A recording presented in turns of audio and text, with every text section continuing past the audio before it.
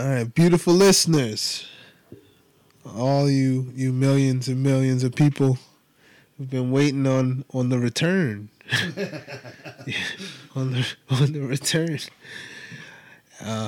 As always, I'm Will Beatty here with Rob Tibbins. What's up? As always, it's been a little bit since we've put anything out. It's funny because, how I used to put out those fast breaks with Will. I remember when everything started, when everything kind of started looking a little weird, and I remember I was on my way home from work, and I was thinking like, I got, I feel like I need to start saying something. I mean, this is like a while ago. And I felt like there was so much I wanted to say that I couldn't even start because I felt like I didn't know if I would stop. And, I think we've touched on kind of the craziness of these times, and it's no secret that that's our perspective here. It's been really interesting. I know, Rob, like watching kind of your progression of your your outlook on what was going on. Because I remember in the beginning, you. And I remember, I think it's a progressive, because I can remember when, first feeling like, oh man, we gotta really watch out for this. I remember, and I was like, yeah, everybody's gotta put masks on, like I remember like there's, and then I think for a particular type of person, so much of that kind of begins to fall away once you begin to open yourself up to other information. Yeah. Yeah, I remember I was paying attention. I was listening to that Cliff High guy that I always listen to, and he's like has contacts in China, and I remember him talking about it and like being on the deep web and all this stuff and talking to people in China, because of course you can't talk to anybody over there. You can get in trouble if you report anything truthful.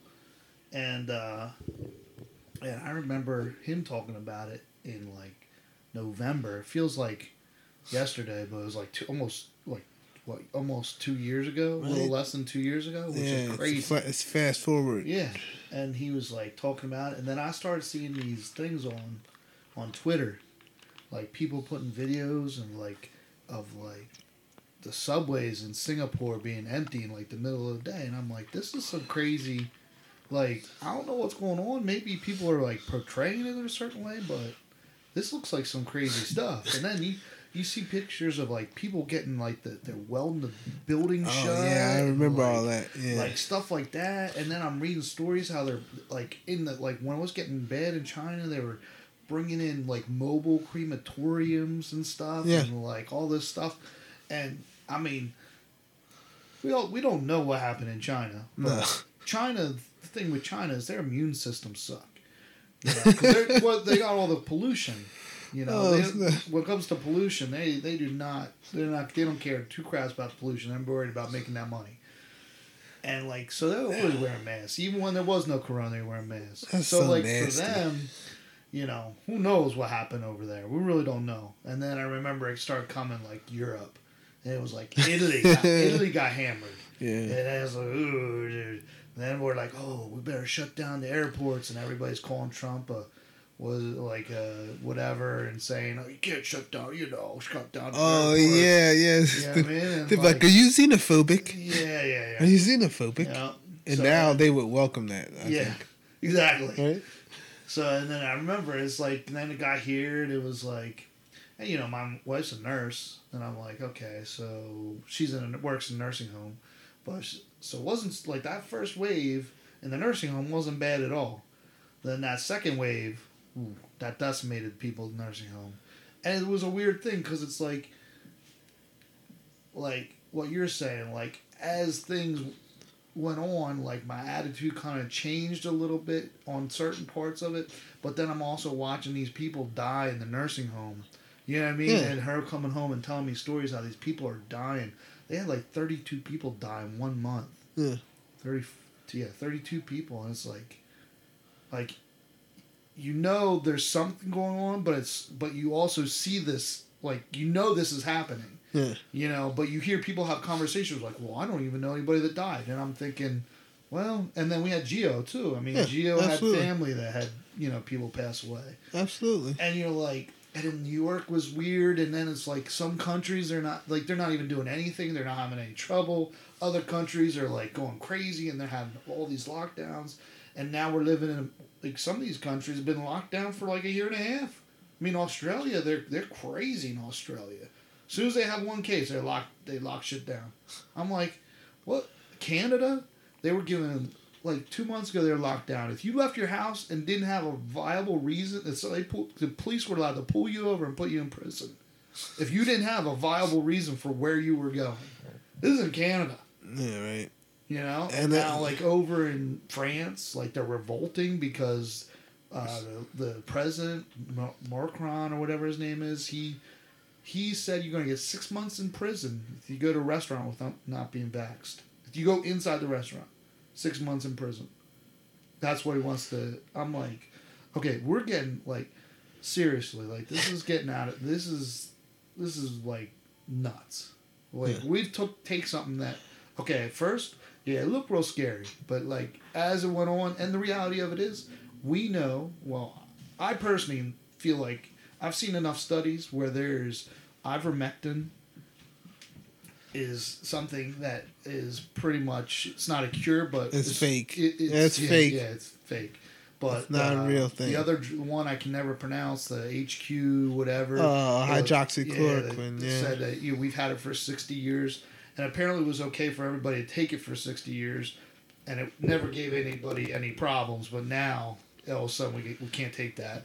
So then I've seen enough studies with vitamin D and vitamin C. I mean, I take vitamin D, vitamin C, and I take this other thing called chaga. And I don't even worry about it. I don't even wear a mask anymore. You know, this Delta variant is like, I mean, come on. Like, we've had the flu around forever. What? Like Ebola. Like, Ebola actually kills people. I mean, it's like got an 80% death rate. I think this is why older generations paid so much attention to the apparent softness of the next generation. Because I think that they understood that as the attitudes of the people became a little... I guess what I mean... it's like... people are only going to be ruled by who they deserve. And we just saw that, well, apparently in this country, people thought that the United States deserved Donald Trump. And then they went and got this other dude who sniffs little girls' hair in public. And his number one right-hand man is Bill Clinton, which has been to Epstein Island like 27 times. But, I just don't understand. So yeah, I think when older generations, like, they would look at, like, the newer generations, and they'd make a comment about how, yes, we were becoming softer, and ultimately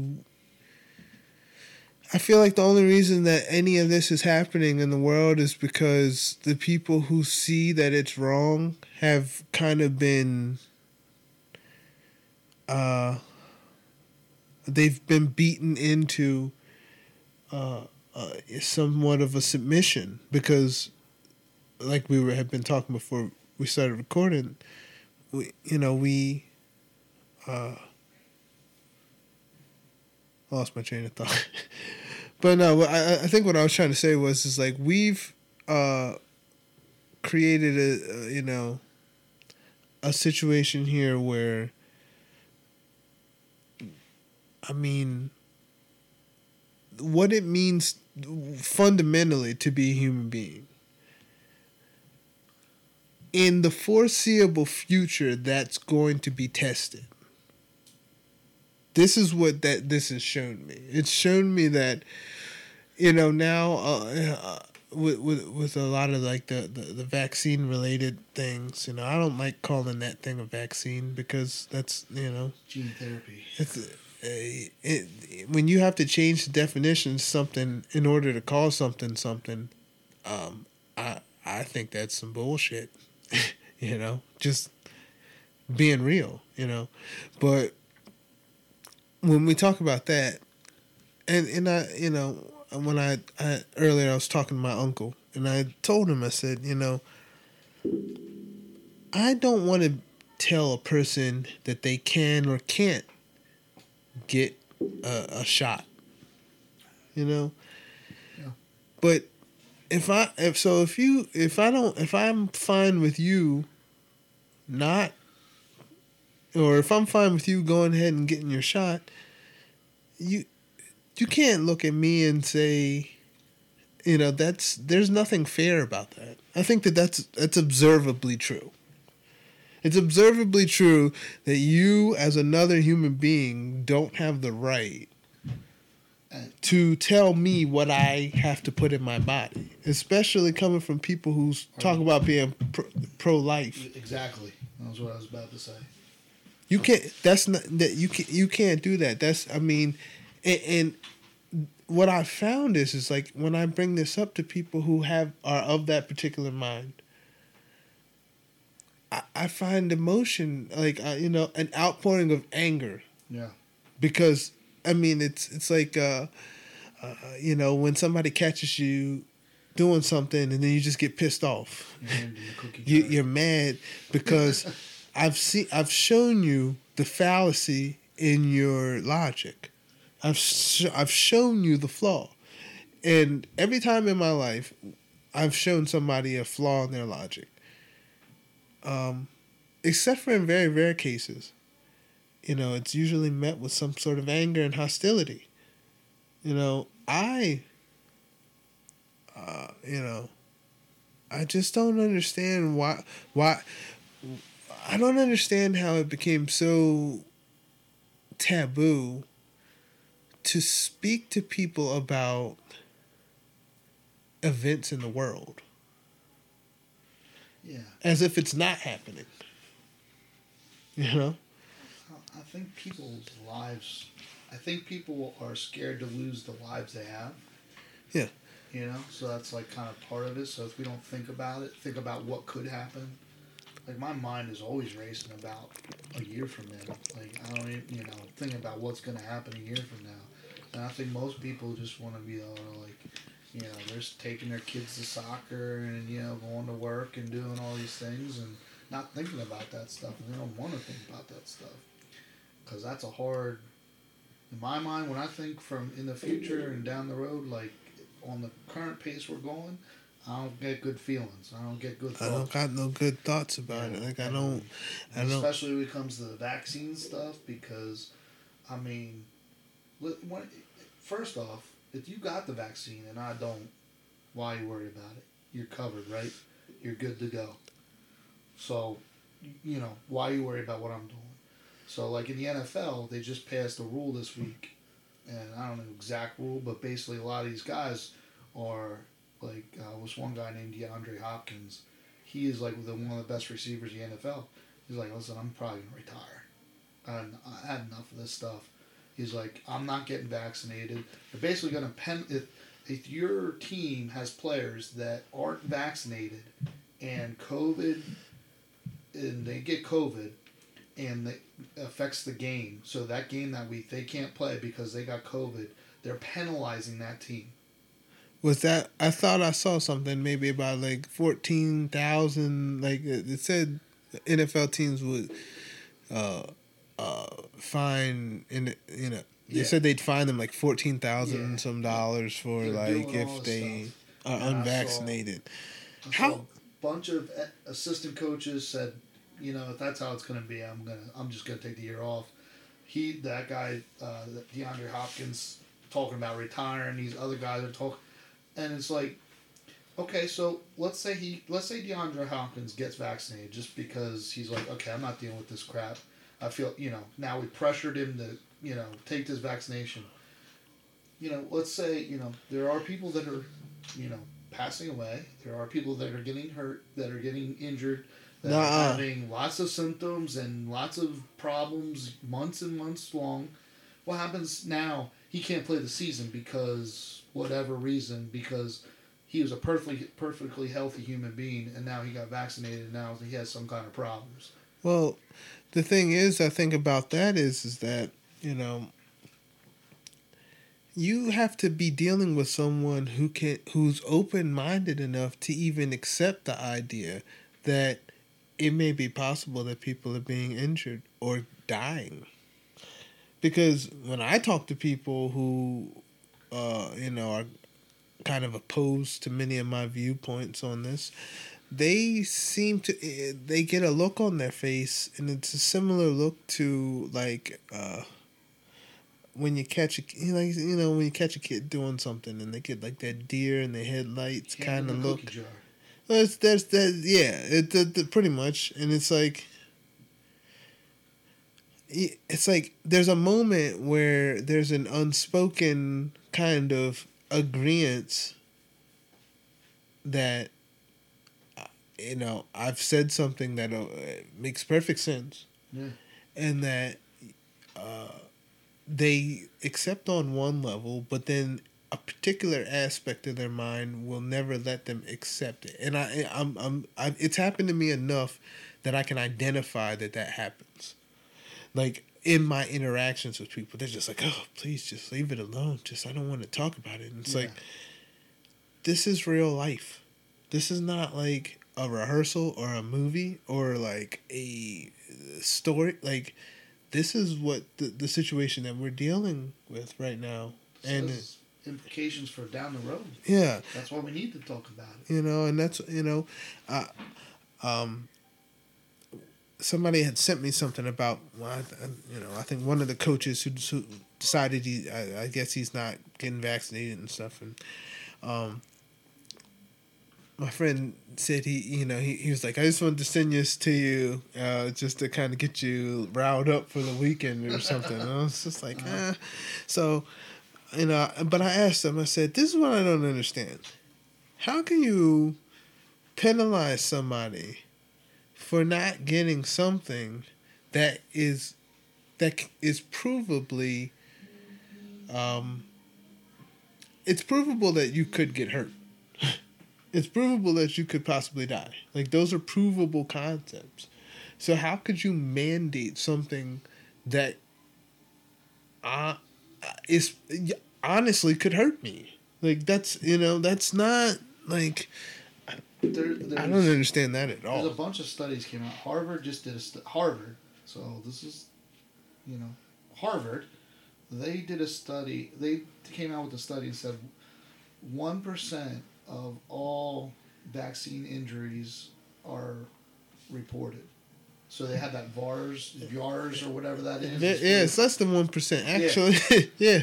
So, and not only that, the CDC, this is just from the CDC.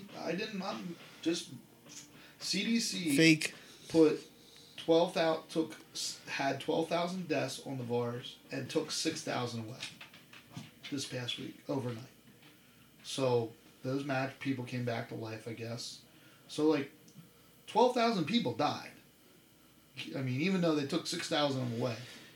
So, my guess is that they're going to probably say that proper investigation was done and it was found that the vaccine had no effect on the person's death. And that's fine. I don't care. The fact, like, you have to come to grips with the fact that, all right, that doesn't erase the other people who are on that list, and it doesn't erase the over 400,000 people who claim injury, because those are still there. Yeah. They didn't just wipe out 200,000. That didn't happen. those are still there. So as long as that exists, my skepticism is warranted. Absolutely. If it's not, it's not even FDA approved. What do you mean? Like what do you mean that I would have to do something that I can prove to you might hurt me? Right. You know, I don't. That'd be like saying, go hit yourself your head against that wall. Now we know you may get a concussion, but if you don't do it because you know. Yeah. You know what I mean? Like it's that's the same thing. It's like, what are we doing? I think the part that almost it's more disgusting. It's like this. Of course, this is a United States thing, but this is not just a United States thing, right? This is. I've never in my life, and I've talked to many older people who never in their lives seen anything like the coordination of this time with something that eventually was found to have at the least a 0.2% death rate and at the highest a 0.5% death rate. Like there was coordination in the world for something that didn't kill even 1% of the people. And that's a death rate with them manipulating treatments that are out there that we know that'll work, that would help people. Yeah. There's a lot of people that probably never would have died if they would have just allowed the treatments that we know for a fact work. And because they weren't approved vaccine, or they weren't approved hundreds of $1,000 hospital stays and all these things, because it's just this $5 fix, we're saying no, you can't do that. And so that's how that part of it pisses me off more than anything. More than anything. Because people's grandparents are dying, brothers, sisters, moms, whatever. All these people are dying, and in the background, people like Fauci and all these people in the government, because we know, we've read all his emails, and you can read his emails and try and twist what he said all you want. The fact is, he lied about 75% of the shit he ever said. And the fact that these people knew and know and manipulated to the point where X amount of people died, they should be going to prison. Ain't no doubt in my mind. And I just can't, like, I see these people in France, they're freaking out. They're trying to overthrow the government. You saw what happened in Cuba. I didn't listen. You got to inform me because what, Cuba? Cuba, I'm a little bit too. It's too much for me. I don't even. Scary Cuba because they're trying to overthrow the government. Now the government came in and just basically said, if you protest, we're shooting you. Damn. So that's how it's happening in Cuba, and then in France is they've been protesting forever, but now it's getting even worse. And then Australia is getting bad, and then what was the other? There's another one place in South America that's bad. They're protesting, and they're just fed up. They're just fed up, and like it's like Haiti. So in Haiti, never hear about Haiti, right? Never heard anything about Corona with Haiti or nothing. No. So my wife works with a lot of Haitian people at work, and they said in Haiti they have some thing that they use for when they get sick. And it takes care of Corona, whatever. They get sick, they get it, and they take this stuff, whatever. It's like a, some kind of herbal remedy that they have in their culture. Yeah. You know what I mean? And takes care of it. So they haven't heard any Haiti having any problems. Guess what happened 2 weeks ago? Haiti's president got assassinated. Guess what happened last week? Oh, we just sent him a bunch of vaccinations because guess what? The Haitian president said, nah, we're cool. We don't need vaccinations. And they killed him. Yep. And now all of a sudden they're handing out vaccinations left and right in Haiti. So this kind of diabolical shit that makes me just want to like this is why, I don't know. This is why I don't, I just, some days it's like, why, what, at some point there's going to have to be, I don't know, makes me want to leave the country. Like, yeah. I don't even know, like. I mean, I think it makes you come to grips with, for those who who have eyes to see it, I think it makes you question the legitimacy of not only the government, but it makes you question the legitimacy of the civilization at play. Because, like I said, this is not just one government in the world. This is a series of governments. The governments of a world or of a time, I think that they define a particular period of civilization. We are living, we're all on the same page. Everybody who is in what we call the connected world is a part of this particular civilization. It's all, it regardless of the fact that the Chinese had their dynasties running back as long as whoever knows, and the different peoples and the time, the different European nations sprung up at different times, and the Egyptians sprung up, and everyone has assimilated into this civilization, or this attempt to maintain civilization. And my point with politics has always been that our problems have always been far more civilizational than political.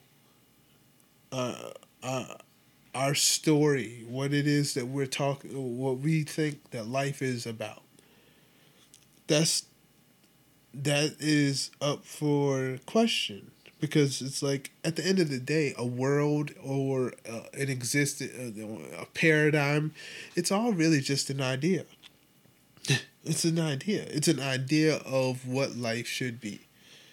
And quite obviously, for the everyday person who wakes up, regardless of where you are in the world, and then you dedicate a third of your life to some form of servitude, you want to say it. You feel it every day. You feel like there's something not right. That's not uninformed. That's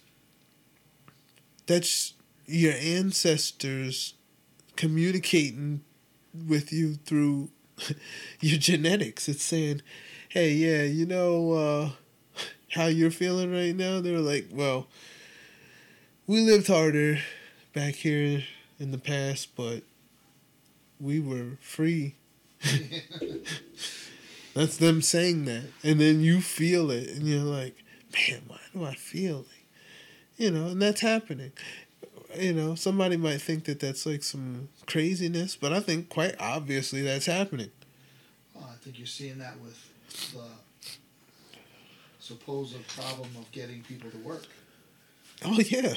So, like, people, Joe Schmo works at McDonald's. He's getting, he's making $300 a week or something, which, in this world, day and age, doesn't buy you jack shit.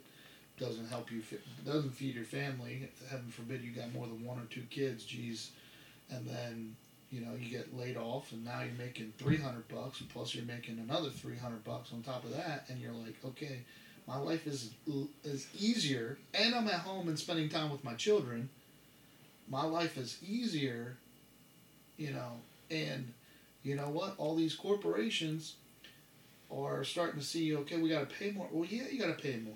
Because people are finding out that, family time is more valuable, and all these other things are going on. And, maybe you should have been paying people, a little more, or what they were, whatever people want to say, what they're worth or whatever. But the reality is that I think people are just finding out that all this is kind of nonsense.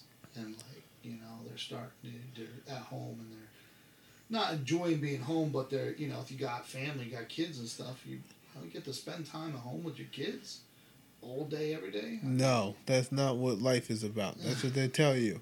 They tell you that. And then when I went, once I had kids, and then I started seeing that, and I started telling people, they were so beat down by life that they couldn't even validate what I was saying. Like, I was saying, like, hey, this is like, I'm these children's father. I'm supposed to be there. I'm supposed to be influencing them and trying to teach them what I know about life. And most of my waking day, I spend trying to manipulate my mind into making somebody large sums of money. And it's like, at what point do, like, how do you, I don't know. Once that, it's like a splinter in your mind. Once that starts to get into your head, it takes a lot to kind of calm that thought, because the truth of it is so evident and it's so right there in your face that I think it's hard to deal with. And I think that that's really kind of what is happening in a multitude of places in this world now.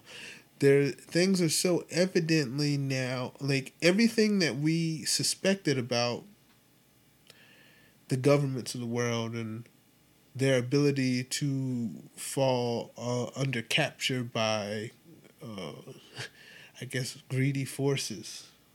Yeah. We're not, those of us who have kind of been in the know of that. We're not surprised, but there's a lot of people who never could absorb that kind of information. And this is, I told my wife, we were talking about it yesterday, and I said, we have to, it sounds kind of crazy to some people, but we have to have compassion for them, because if you saw somebody doing something and you knew that they were brainwashed, you would have compassion for what they did. You're like, man, like they didn't know what they were doing. Right. But because it things have become so full of vitriol and so venomous, people have their sides. And me, if there's one thing that I've been trying to live by is play the middle. Find balance, because both sides are valuable.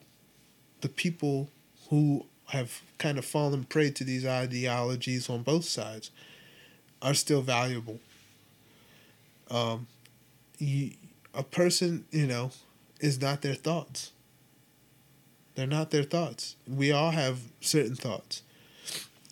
But our value as living, in my estimation, living manifestations of the Creator, whatever that may be, your value, there's nobody, that's the big problem, I think, with the civilization and the idea of commerce. Like, I get it. You think people should be rewarded for the work that they do. I understand the theory. But the application of it leads to people devaluing and raising the value of others. As soon as you put a dollar amount to a person and say, this is how much this person is worth, in a world full of a uniform kind of perception about it, now we just think it makes sense that there's people just living on trash barges. We're just like, yeah, well, he didn't have his number's not high enough. His number's not high enough. That's why it's okay that he's living in utter, just destitute, rubbish, just filth. That makes sense because his number's not high enough. That is the kind of delusion that is founded inside of a civilization, and throughout time, it makes its way into the destruction of that civilization. History will show you that. Yeah. There are certain flaws that are in this thing that will lead to its demise. And I think that one of the biggest parts is to devalue life, and to devalue not even human life, but all other life. To destroy the forest, to the way that we've done with animals. We no, it's an interesting thing to think. You know, is it really just an outgrowth of the idea that man has dominion over the animals in the Bible? And then he's like, well, this is what I'm supposed to do. And he's never really thinking, like, when did something come tell you? What would you think if something came and told you it had dominion over you? What would your response be? Well, at first you would fight. But then a series of, over generations, people would breed that out of you. They would domesticate you.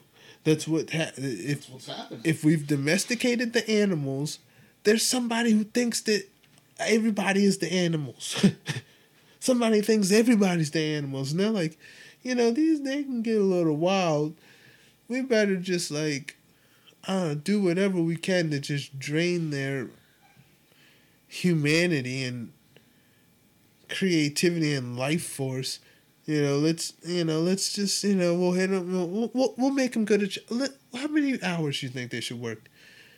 I don't know, 8. I think that'll whoop their ass, and then they'll work even more because they'll find out that's not even enough. I mean, the work thing is crazy. It's like my work. So in my work, like, we get this efficiency thing, right? And I'm a very competitive person. Yeah. So, like, I'm trying, I'm at work. I'm all about the efficiency. So my efficiency is pretty, like, one of the highest in the shop. Yeah. So, because that's just how I am. And, but, so you get this bonus at the end of the month, right? Bonus says, different categories, efficiency over 130%, you get a point. For each point, it's worth a certain amount of dollars, whatever.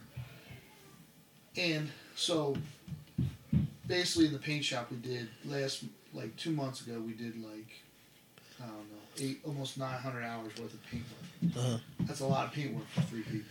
It sounds like it. Okay.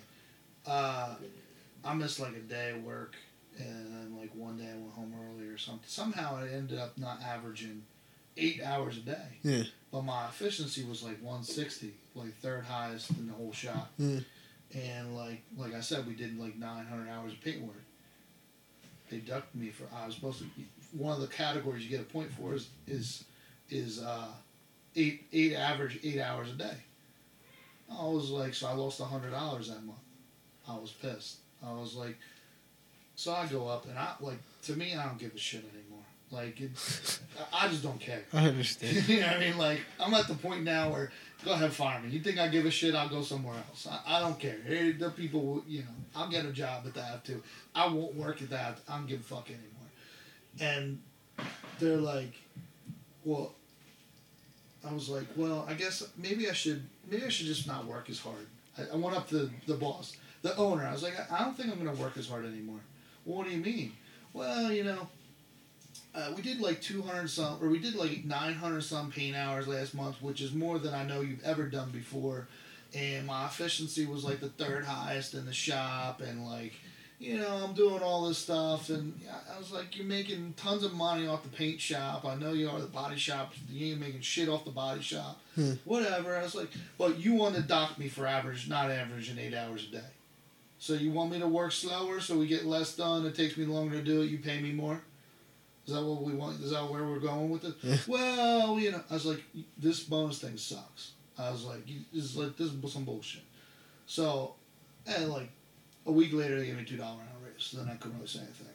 But, but the point was but now they hire all these extra people because we're doing more.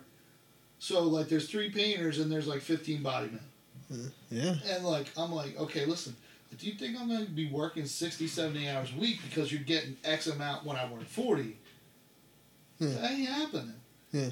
So, they just want to, this is just greed. It's just, and I'm making, like you said, you're making somebody richer and richer and richer, and they want more and more and more.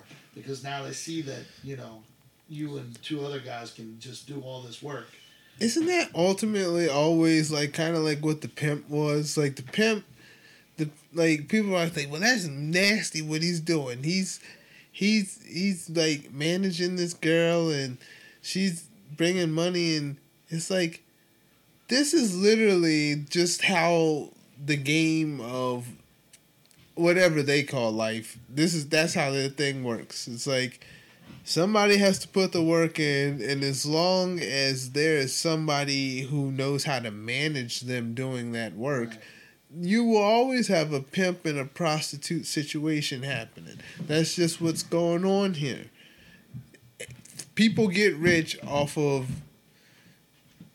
the physical labor of other people. And that's, I mean, I think that, you might want to reconsider whether or not slavery was something that actually ever ended. We get so caught up in like the racial dynamic of race, or not of race, but the racial dynamic of slavery, as if race create like that slavery is always like race based. It's like no, slavery is not always race based. I venture to say that every group of people on the face of this planet at some point in time has enslaved or been enslaved. I think this goes back to something I was saying to Mike the other day. We were talking about something with all of this, and I remember I said to him, I said, we as Americans have never come to grips with our identity as a people and as a nation. Who are we as people? And I told him, I said, I think what separates us from a lot of people is the fact that we are the most marketed to people to have ever existed. We've been marketed to incessantly. Like, we've, psychological factors were applied to marketing, and people, the real social engineering things were happening in that sense. Like, to the point that where now here we are, and people think that the news can't possibly lie to you. Yeah. Jeez.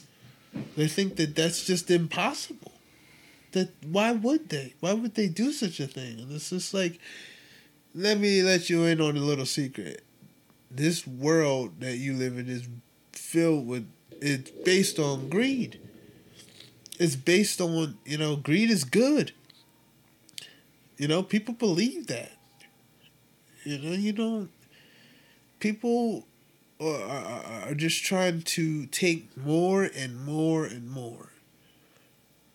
They'll never be full, And it's like, I don't, it's mind-boggling to think that certain people, because not everybody, it's not like these people are stupid. They're not dumb people. Yeah. They're not stupid. Like, I've talked to a great deal, some of them who I have great relationships with. Some people who I hope to get on here very soon. Like, there were some people who, I wish I could have got on this weekend. But, I think that those should be some very interesting conversations. Because these are people who are very kind, very compassionate, but seem to have a block up to a particular set of information. Okay. As if it, as if it's beneath them to explore. And that's the thing that what I'm really trying to focus on. We have to have compassion for these people, because what has befallen them is the real life application of brainwashing. And we get caught up, we think brainwashing is something that happens in a James Bond movie. We think it happens on a sci-fi movie. Propaganda is strong right now. And it's like, no, this can do this to your mind. This can make you completely not look. I think what it is it's like an assault on critical thought. That's what it is. That's what I'm seeing. You know, it's an assault on critical thought. The ability to weigh your options, to weigh different ideas, that's a gift. You know, that's something that's it's necessary in life. And there are people... It shouldn't be taken very seriously. You know, because people are like, well, what? Like, you probably don't weigh the other side. You probably don't. And I said, I'm swimming in it. Yeah. It permeates my life. It's constant. There's always this, well, you should do this, you should do that, you should do that. All of that still, regardless of how big the influence is, it can't negate the fact that I've listened to, you know, the people who have been injured horribly by any one of these shots.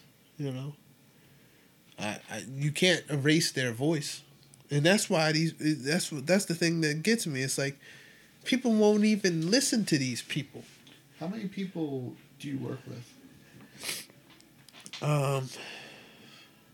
All in all, you know, it's over probably like 40 some people. How many people do you think got vaccinated?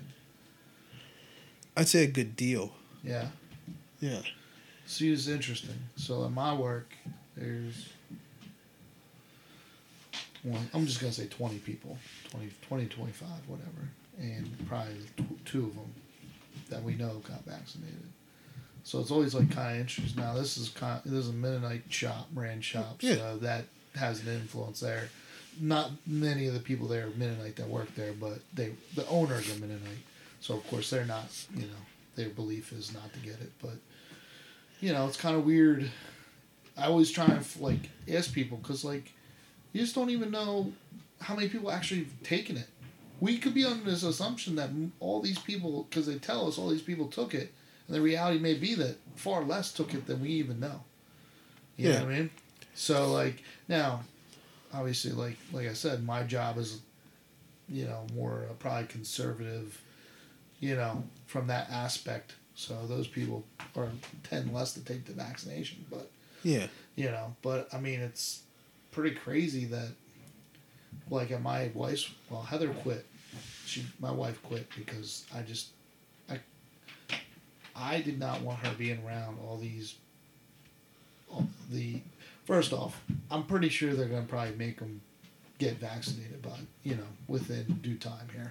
So it was either quit now or quit later, you know. So, and she got sick a couple times and got shingles and had some other things happen to her. And because every old person that comes in there vaccinated. Came in, they vaccinated all of them. Every single old person in the home. I believe that. And then, of course, I think she said about half the employees got vaccinated. It's a bunch. But, I mean, a lot of them are quitting. They don't want to deal with it. You know? You see what happened to LGH? They basically got fired if they didn't get vaccinated. Yeah. I mean, some of my wife's friends, they want to go back to school. Well, now, to go to nursing school, you got to be vaccinated to get a nursing school. Yeah. I mean, this is just getting out of... We're getting so far from what my reality... I don't even know... it's like you get to a point where you're just speechless. Like, and people accept it. People are accepting of this and actually push and say you're... I don't know why I'm on Facebook, but I still am on Facebook. And part of me is the reason I'm on Facebook is...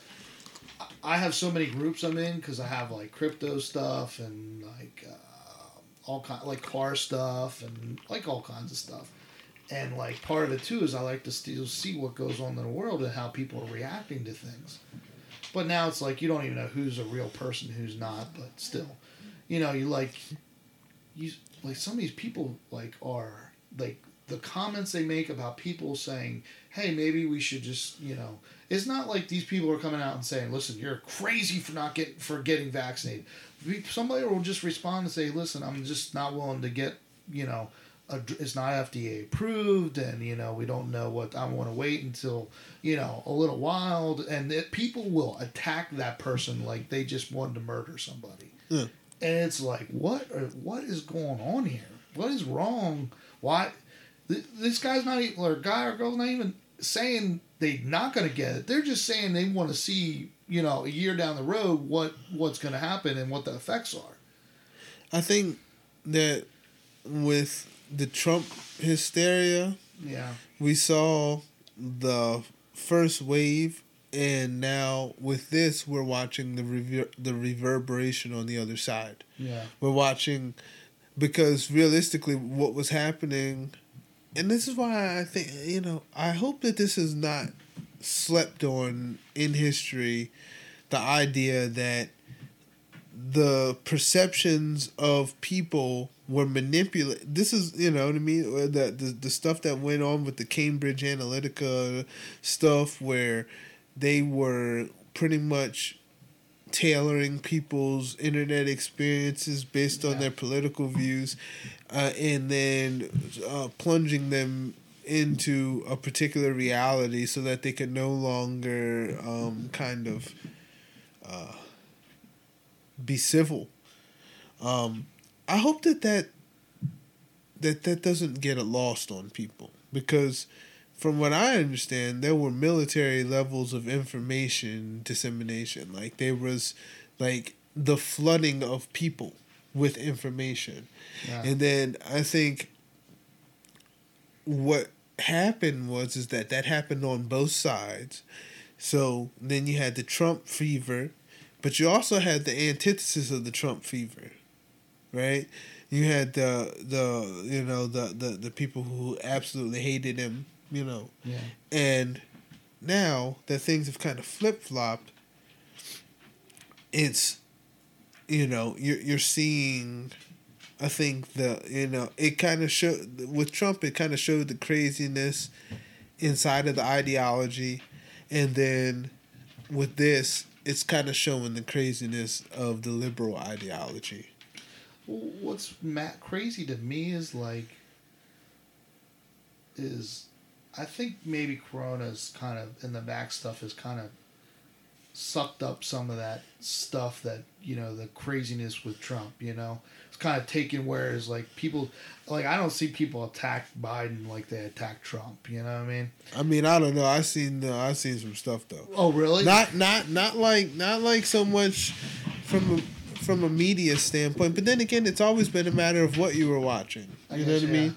But I've never seen, I never saw a fuck Trump flag. Right. You know what I mean? Right. But I seen a straight up fuck Biden, just nothing else. Fuck him. Yeah. And I was just like, and I've been to people's houses that had them.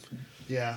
You know what I mean? And it's like, I'm not judging people based on their political philosophies, because I think politics is a sham to begin with. Right. So I'm not going to judge you based off of that. That's like if you like a certain wrestler and so somebody else likes a certain wrestler, and I'm just like, well, if I can't get with that. That's, that doesn't make sense to me.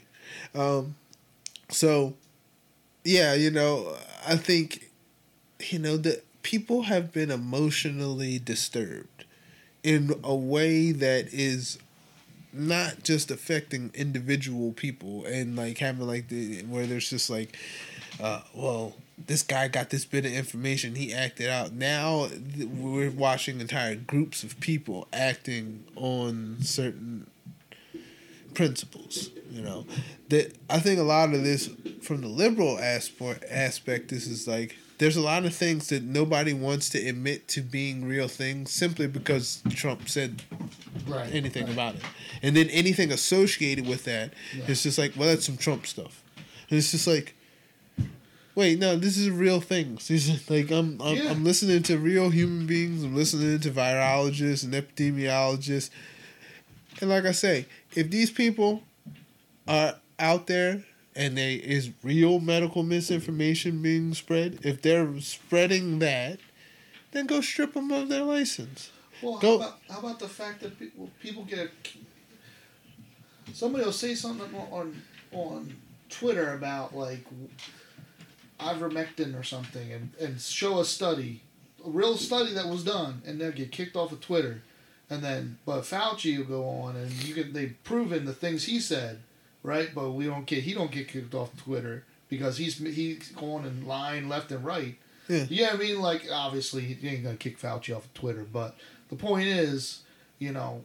We're stuck in this spot where it's like everything that's up is down and everything that's down is up, and I'm to the point like my head just starts exploding at some point, and I just, like I said, I want to go like to some third world country where they lose me and I can't be found anymore. And I think the fact that it's like, how many people are thinking like that? I don't know. Because it's like, realistically, I think people would like you to believe that, like, oh, well, this is Republicans thinking this. This is conservative people. And it's like, no, that's a lie. There are people who have not fallen into the hysteria of the left who still identify as being on the left. And because, it's like I've heard somebody say the other day, they felt politically marooned. That they no longer have a political side. Like they felt like both sides are devious. Yeah. This is what I am, I feel like they're both devious, and that they both are actually they're two sides of the same coin, which is observably true. Right. So I think there's a lot of people right now who we grew up with sci-fi movies and things like that, and I think we're trying to hold out hope that those stories were simply stories and not actually, you know what I mean? Like, people didn't just make those stories for no reason. George Orwell, 1984. Yeah, that kind of stuff. Yeah. My favorite sci-fi writer was Philip K. Dick. He was a paranoid schizophrenic, but his understanding of the propensity for people to turn totalitarian in an attempt to because, hey, I know what's best for humanity. Right. That's the craziest thought that a person can have. And I was watching that movie Venom. Yeah. I was watching that the other day, and that was the dude. You know what I mean? The guy was pretty much, he was like, he's Bill Gates. He's the tech guy who thinks he's so smart that he knows how to save humanity, and then in doing so becomes so ambitious about becoming that person that he kind of goes off the deep end. And in his mind, he thinks he's doing a good thing. And he thinks he's doing a good thing. That's what I always noted about the villain. You know what I mean? Or like, he always thinks that he's doing the right thing. And, the hero and the villain, to me, they're just matters of perception. The villain, just because you call somebody a villain, somebody calls that person a hero. What's the truth? What's the truth?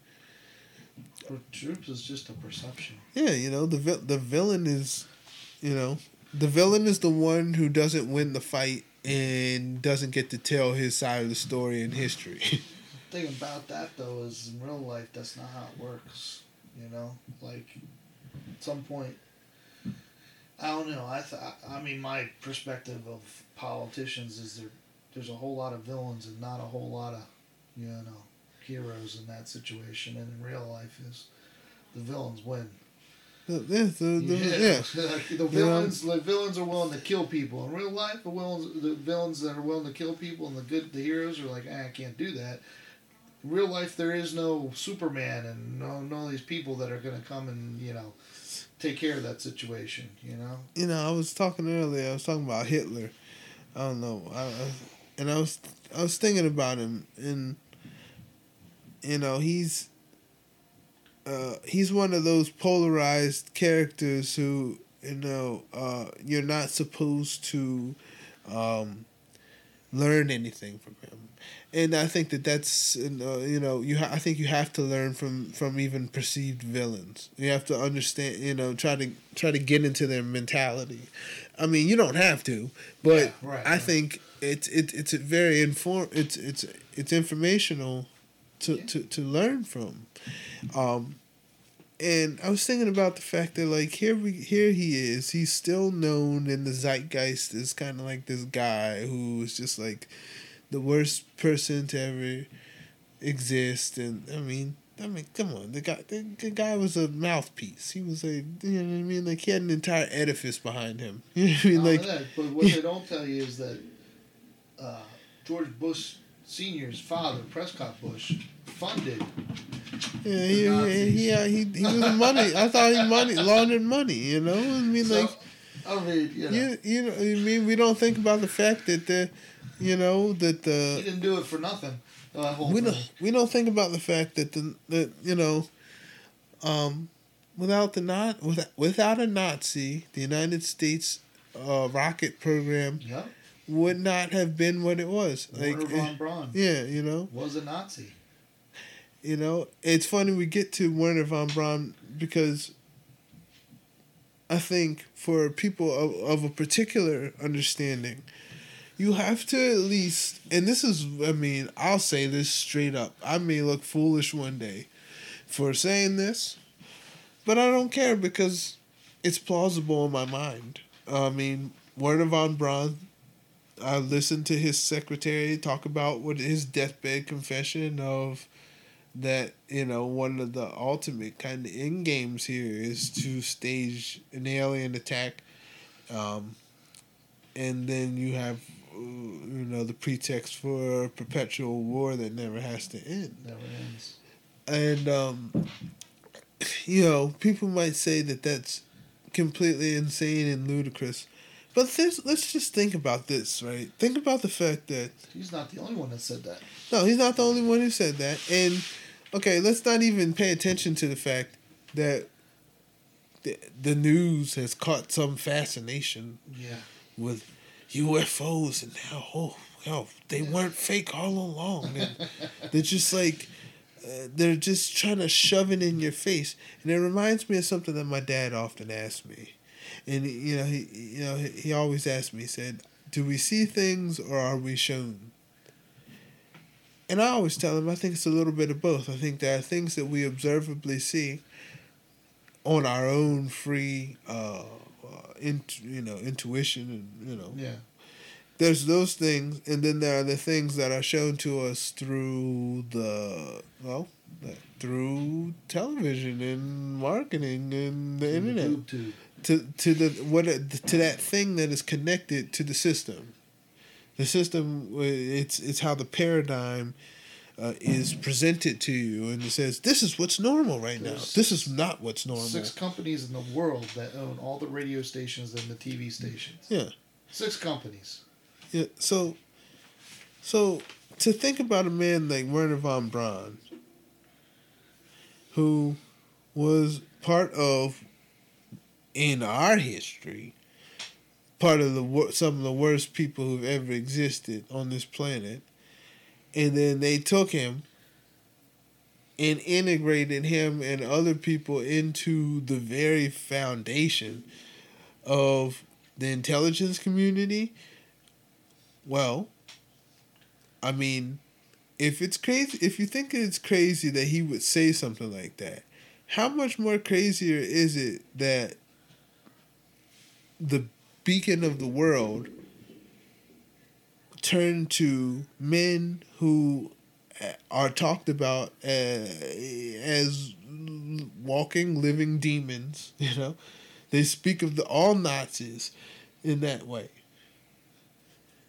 How weird is it that these people uh, they. I don't know if you ever like heard any of like the high jump, like the Operation High Jump stuff, like with Admiral Byrd. No, it sounds familiar, but I don't remember what it was about. Well, I feel like I listened to something about this, but I don't remember. Well, the story with Admiral Byrd is he went to Antarctica. He went to Antarctica. Oh, yeah. He took like a fleet of ships down there, and they supposedly got their ass whipped by something. But didn't they take that bell thing down there? There's some it's one of those things. It's like shrouded kind of in like mystery, but I mean, of course it is. But like I heard somebody say they had interviewed somebody who was a part of that, and they said that as they approached the shore or something, they got a radio. They got radioed. Somebody contacted them, and they said something to the effect that you are now entering like the waters of New Schwabland, and you should turn around, or we're going to like hurt you more. Okay. And he said that the person had a German accent, and it's like when we think about certain things that certain things that the Nazis seem to be doing worked. Like those things worked, regardless of if you think they're evil or not. Right? They worked to the point where they felt the need to integrate these people into the intelligence community. So it's like, who's to say that wasn't happening? And that opens up a bigger question, and that bigger question is, like, okay, like, I've heard a person say that Germany lost that war, not the Nazis. It was Germany that lost, not the Nazis. We think about these things as being one thing. And it's like, actually, Nazism is an ideology that doesn't have to be planted in one area. It doesn't just need to be in Germany. It's an ideology. Right. It goes with whoever holds the ideology. So when people talk about Joseph Mengele and they talk about him possibly being, I think, in South America and doing, so it's like, well, if you integrated their people, and who's to say that, I guess the point the guy, and I'm not even saying that I necessarily believe this, but the point that somebody who I was listening to was trying to say, they were like, what if what you're watching right now is the rise of, like, what that would be called the Fourth Reich? Or, like, the rise of an ideology that you saw a tidbit of with the Nazis of old. Mm-hmm. I mean, the Nazis, they were holding, like, rallies here, like, straight up, like, I don't know if you ever saw the Madison Square Garden footage where they got a big picture of George Washington with Nazi symbols around him, and like they're So this is when was this? This is like the 40s maybe. Okay. And like they're like, this was maybe a couple of months before I think that they went to war. Okay. And they're like, they had a lot of people in there. This is Madison Square Garden. It looked like there was a lot of people in there. Yeah. So, like I said, with an ideology, that's something. There's no borders for there are ideology. no borders for ideology. Yeah. That's part of the reason why I think that they have such problems now with alternative medicine. Yeah. Because there's no borders for that. There's no borders, for the person who looks at a health issue and comes up with the position that, oh, maybe there's not just one way to do something. Right. That's the biggest, like, mind fuck of all this. It's just like, how did you get people to think that there's only one way to remedy a medical situation? It's like Bitcoin. Bitcoin has no border. Yeah. There's been multiple countries that tried to say, you can't do Bitcoin here. And the people said, yeah, I don't think so. You think I use an exchange that's not in the U.S. because U.S. is stupid and puts all kinds of sanctions and all that crap on it. They ain't going to stop me. Yeah. You know? And there's these countries in South America that, the dollar's worth is the reserve currency and their money is worth 10 pesos equals $1. And they're like, screw this. We're just going to... El Salvador, 2 months ago, a month ago, declared Bitcoin as their currency. The president of El Salvador gave everybody a cell phone with an app on their phone and gave them $30 worth of Bitcoin. That's crazy. And now everybody's like, because all these currencies are collapsing because the bigger picture of all this Corona stuff and all this other stuff in the background is the decay of the financial system of America. In my opinion, but it's just my opinion based off of many experts that, aren't on mainstream Fox News and all this other nonsense. You cannot print. They printed 35% of all dollars into existence in this last year. 35% of all dollars that were ever produced. You cannot. I mean, that is like, that doesn't say hyperinflation, and you can see it. I mean, I don't know about you, but shopping everywhere. Cars are expensive. Groceries are expensive. We can't even get chlorine for our pool. That's wild. Yeah, I mean, and it's not. That's more of the shortages, but it's still, the dollar part. And I think part of this Corona thing too is that it keeps our minds and our attention away from that. There's other things that are going on in the banking system and all this stuff that, when we're in school, we don't learn about economy and banks and all this stuff, and it's intentional, Yeah. And whether Bitcoin becomes this big, huge thing and we're all using Bitcoin, or or they regulate it out of existence, or whatever happens, the reality is other countries are getting sick of this country saying, yeah, we're going to hold that dollar over you. We're going to hold that dollar over you, and we're going to say, it's like, I don't know, like 2 years ago, I read this article about how, Venezuela has hyperinflation. They got all kinds of problems. A company was sending water to Venezuela to help, not the government, to help the people that had no water. America said, no, sorry, we're going to sanction a business in another country for sending water to a country where people are literally dying of thirst. They sanctioned the company. Yeah. So now that company can't do business because they're trying to help some people. So now people are getting sick of that. And they're getting sick. This is like you said. We're a lot like Rome, right? Yeah. There's a lot of things that are happening here that. Rome debased their currency. So back then they used coins. Well, what they were doing towards the end of Rome was they would take the coins and they would shave them. Because back then they didn't have like a minting press. You know what I mean? Like the coins were of different shapes and stuff. And they would but they were made out of gold and silver. Uh-huh. So they would shave it off and then take the shavings and remelt, and then so now it's kind of so they debased their currency towards the end.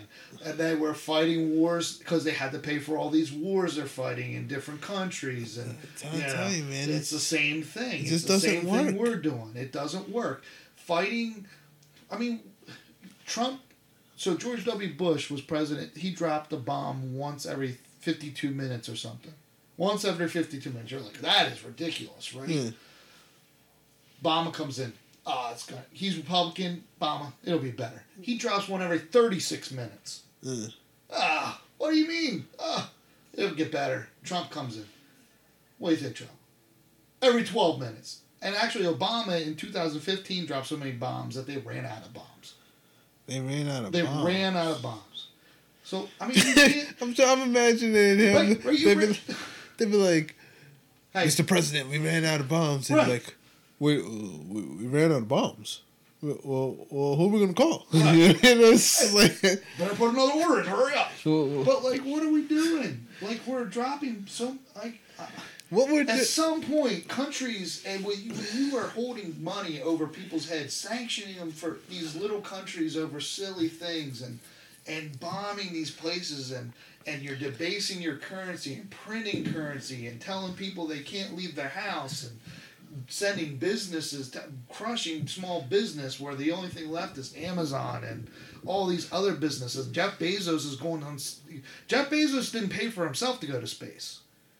Thanks, Will. You sent Jeff. Your hard work. I like him. I like you, Jeff. Yeah. I need to. I wish you would have fucking died. Jeff Bezos, way to get up to space, and it reminds me. There's a song by this guy, very interesting dude. His name was Durando. He was formerly a pimp, and he turned into a singer, and.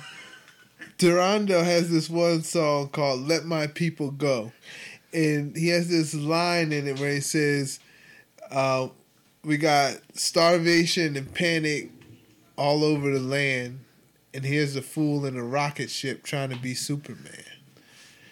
That's the reality of what's going on. We got listen. There's people living in slums. You know what I mean? They're living in slums and there's a dude somewhere he's like, oh man, I go to space, and it's just like had a millionaire and a billionaire literally have the people paying taxes send them to space, and like you said, when you got shit like that happening, your civilization is not supposed to work because it's not worthy of working. If you devalue life and true equality, because that's the thing. That's why now I look at how they've done people, and they've made us. They've got us so wound up in our individual difference, and then they pump that up and they say, "Well, it's time for you to get yours because your people, you've been down for so long." And it's just like me being in the black community, I notice this a lot. And I would never say that that's not a noble ideal, but you can't forget that this is about everybody. This is not just about your people because you know what I mean. You feel like you've been wrong. All my people have been wrong. All of the people and the plants and the animals and all of this stuff has been wronged. And as long as they keep getting wronged, there will be a perpetual hell on the earth. It's as simple as that.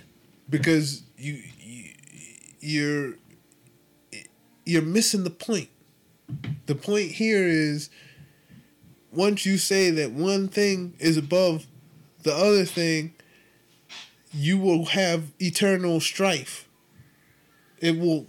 Everything that is born into that system will have no choice but to try to substantiate its own worth. Or, you know what I mean? Or you'll have a situation where people don't even try anymore. You know what I mean? Like, so, you got generations of... I was watching something, I forget where this was, maybe in South America.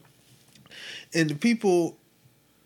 No, maybe this was overseas somewhere. But the people in this town, they had moved to this city, actually. And then the city, got too expensive for them. And a lot of them had moved from, country areas. And so they started renting out space in the cemetery. So now this started in the 80s. So now we have generations of people who have been born into the cemetery and who live there. They pay a certain amount of money. Oh, no.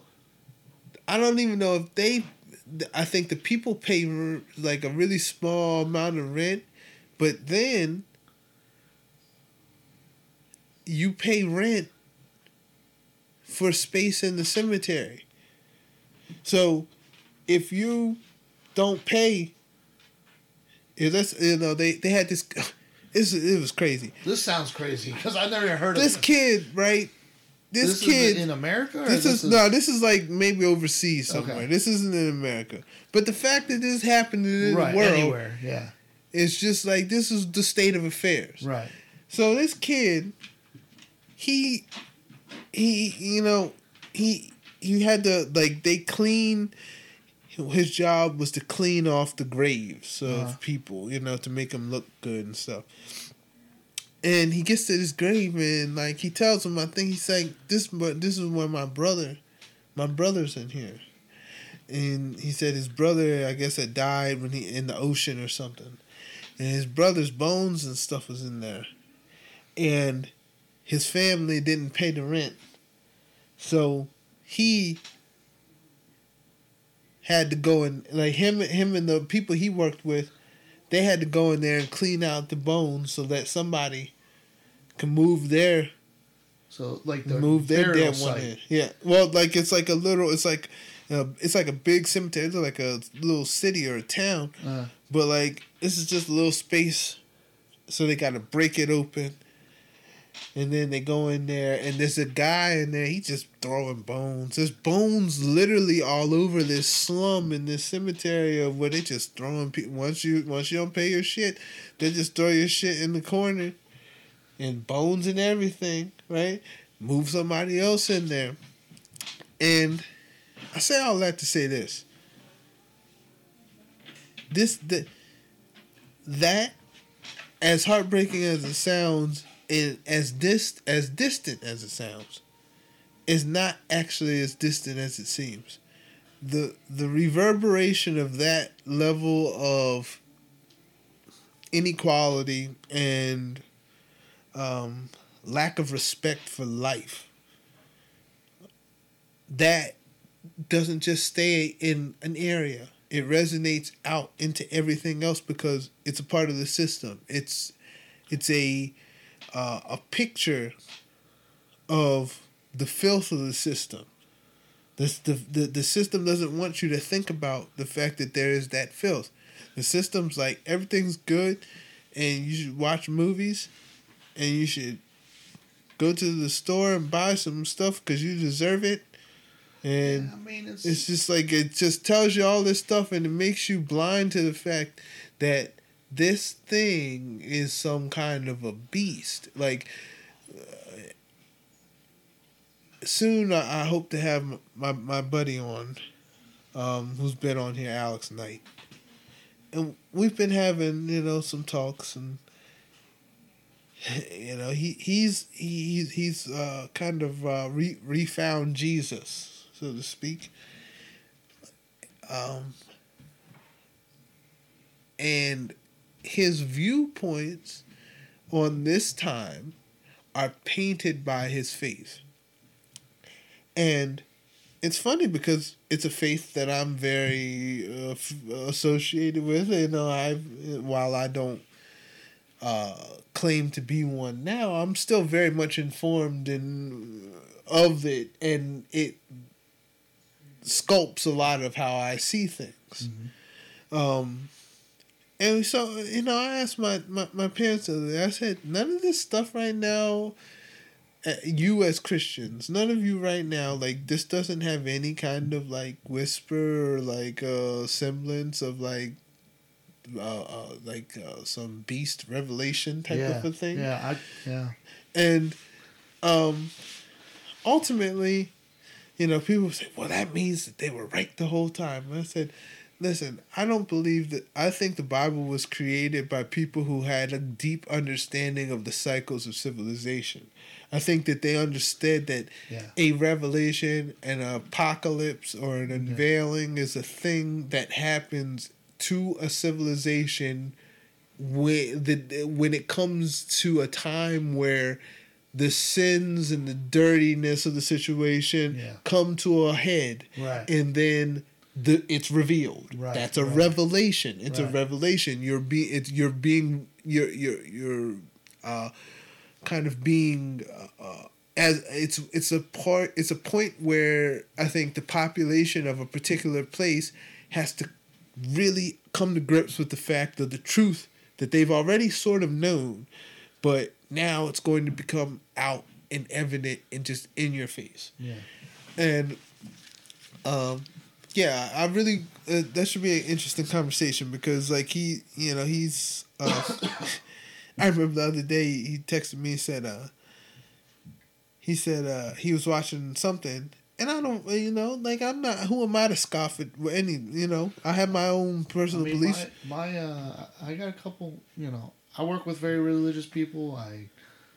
My brother's religious. My dad's religious. So friends that are religious. A lot of those people, some of those people believe that the vaccine is the mark of the beast. I believe that absolutely. And that was my main question. It's like, do you think that it's possible that that's what that is, or something like it? Not just because it's a vaccination or a shot. Yeah. Inoculation. Let's be specific. It's a shot. It's inoculation. It's an inoculation. So yeah, just because you got inoculated doesn't mean. I'm not saying that's the reason because it's that. I'm saying what if I'm saying take a look at the context of the time and what it could signify. It could signify the beginnings of the end of human autonomy, and that's the point. That's the main point I try to make. The intention behind it. You know what I mean? Like, human autonomy is really the point here. Do I have the right to decide what goes in and out of my body? Is that my right? Have I been living in a game where that wasn't my right? And I thought that it was. Yeah. Is this really what's going on? Because it's like, it just starts little, right? Yeah. It starts like, okay, now you have no right to your body. So now, where do we go from there?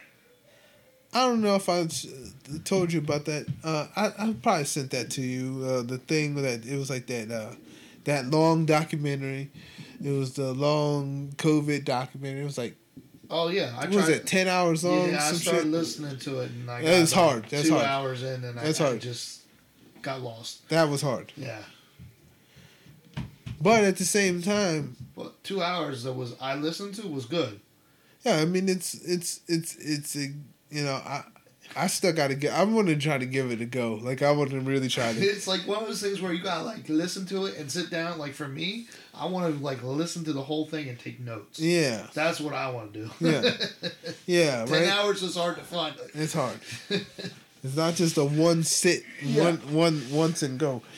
But on that, I remember they had the, this beetle, that they had caught. They showed a clip of the beetle that I think it was some Japanese scientists. And they had these beetles, and they had put electrodes inside of the beetle, and they could control the beetle's legs, and they could control the direction of its flight, things of that nature. It's wild to think that, like, as I say that, I know that maybe someday somebody might listen to this and think that that's complete bullshit, right? Like, that sounds like something that's just, like, a person might not believe that that's actually happening in the world, but it's like, no, I literally watched them do this, and it really makes me wonder about the limitations of the state or any governing body. What can they do to you? Just what right do they have over your freedom? What are the because quite obviously when we have a situation where you're trying to tell me that I don't even have control over my own medical destiny based on my own observations and philosophies. When you're saying that, and then I see people hooking up electrodes to organic living beings so that they can control their limbs, I have to take a step back and I really have to, you know, I'm having these thoughts, these profound kinds of realizations, and like, but here's where cognitive dissonance comes into play. You know, all of this is kind of like it's like the culmination of cognitive dissonance. It's the culmination of being able to hold contrary thoughts and beliefs. So on one level, my ancestral and organic aspect, you know, the part of me that is tapped into the organic reality. That part is like, you might need to get out. You need to leave this thing because you're watching this thing fall apart, and it's like being in a burning building and just sitting at the table. Right. That's how I feel just about every day. But, you know, the government and the state, you know, they had to find a remedy for that. Because we all have that voice. It's always there. So then they put a separate processing part inside of you to say, hey, but you know, like, you know, you like what's afforded to you. You like running water. You like heat and comfort in your car. You know, you love this. You like this job. This job is, just look at what you have, you know. And that is the war. The war inside of my mind is between my cultural and ancestral, I guess, identity, as opposed to the person who is the worker, who could probably be summed up in, you know, when you see your name in all caps. So, question. When you see your name in all caps, you know what I mean? When they talk about, you know, all, you know, I remember watching so much stuff and them talking about, you know, straw man and that man, you know, like your business identity or your business persona that they can do business with. And the wild part is like, I was always like, I'd look at that and I'd be like, well, that's some bullshit, because it's like, that's not me. My name is spelled, you know, capital W, lowercase, you know, that's not me. But what they did, and this is what's so genius about these people, it's diabolically genius. The they.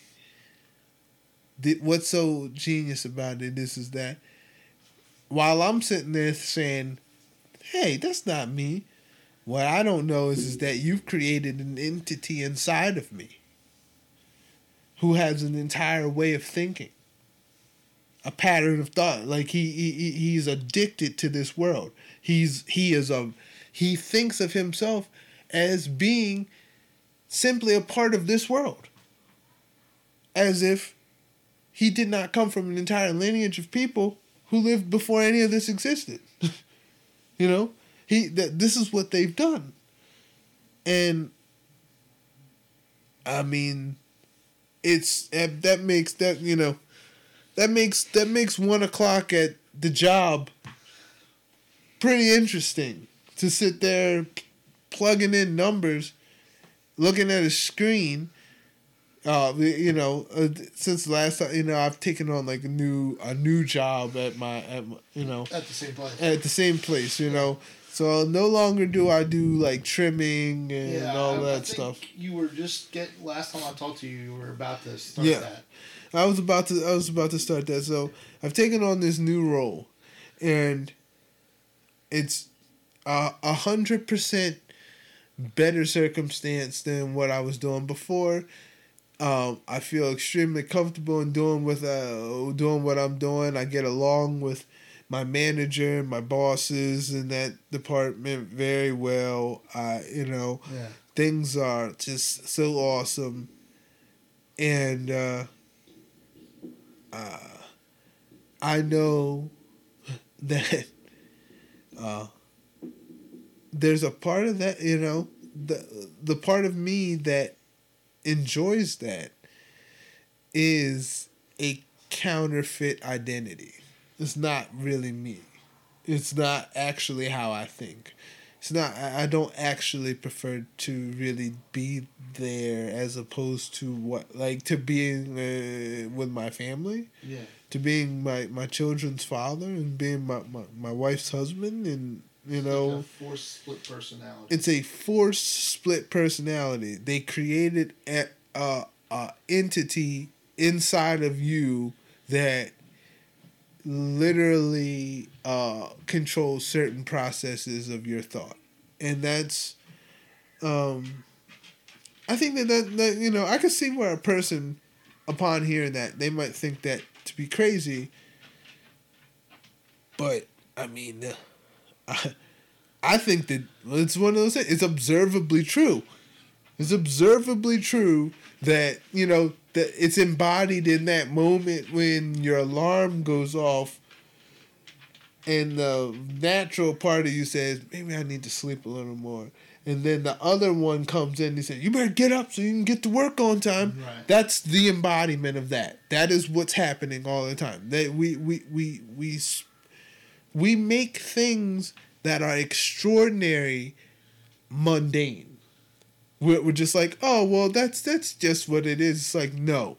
Someone is controlling your mind. They put a way of thinking into you that is not actually real. Well, they turned it into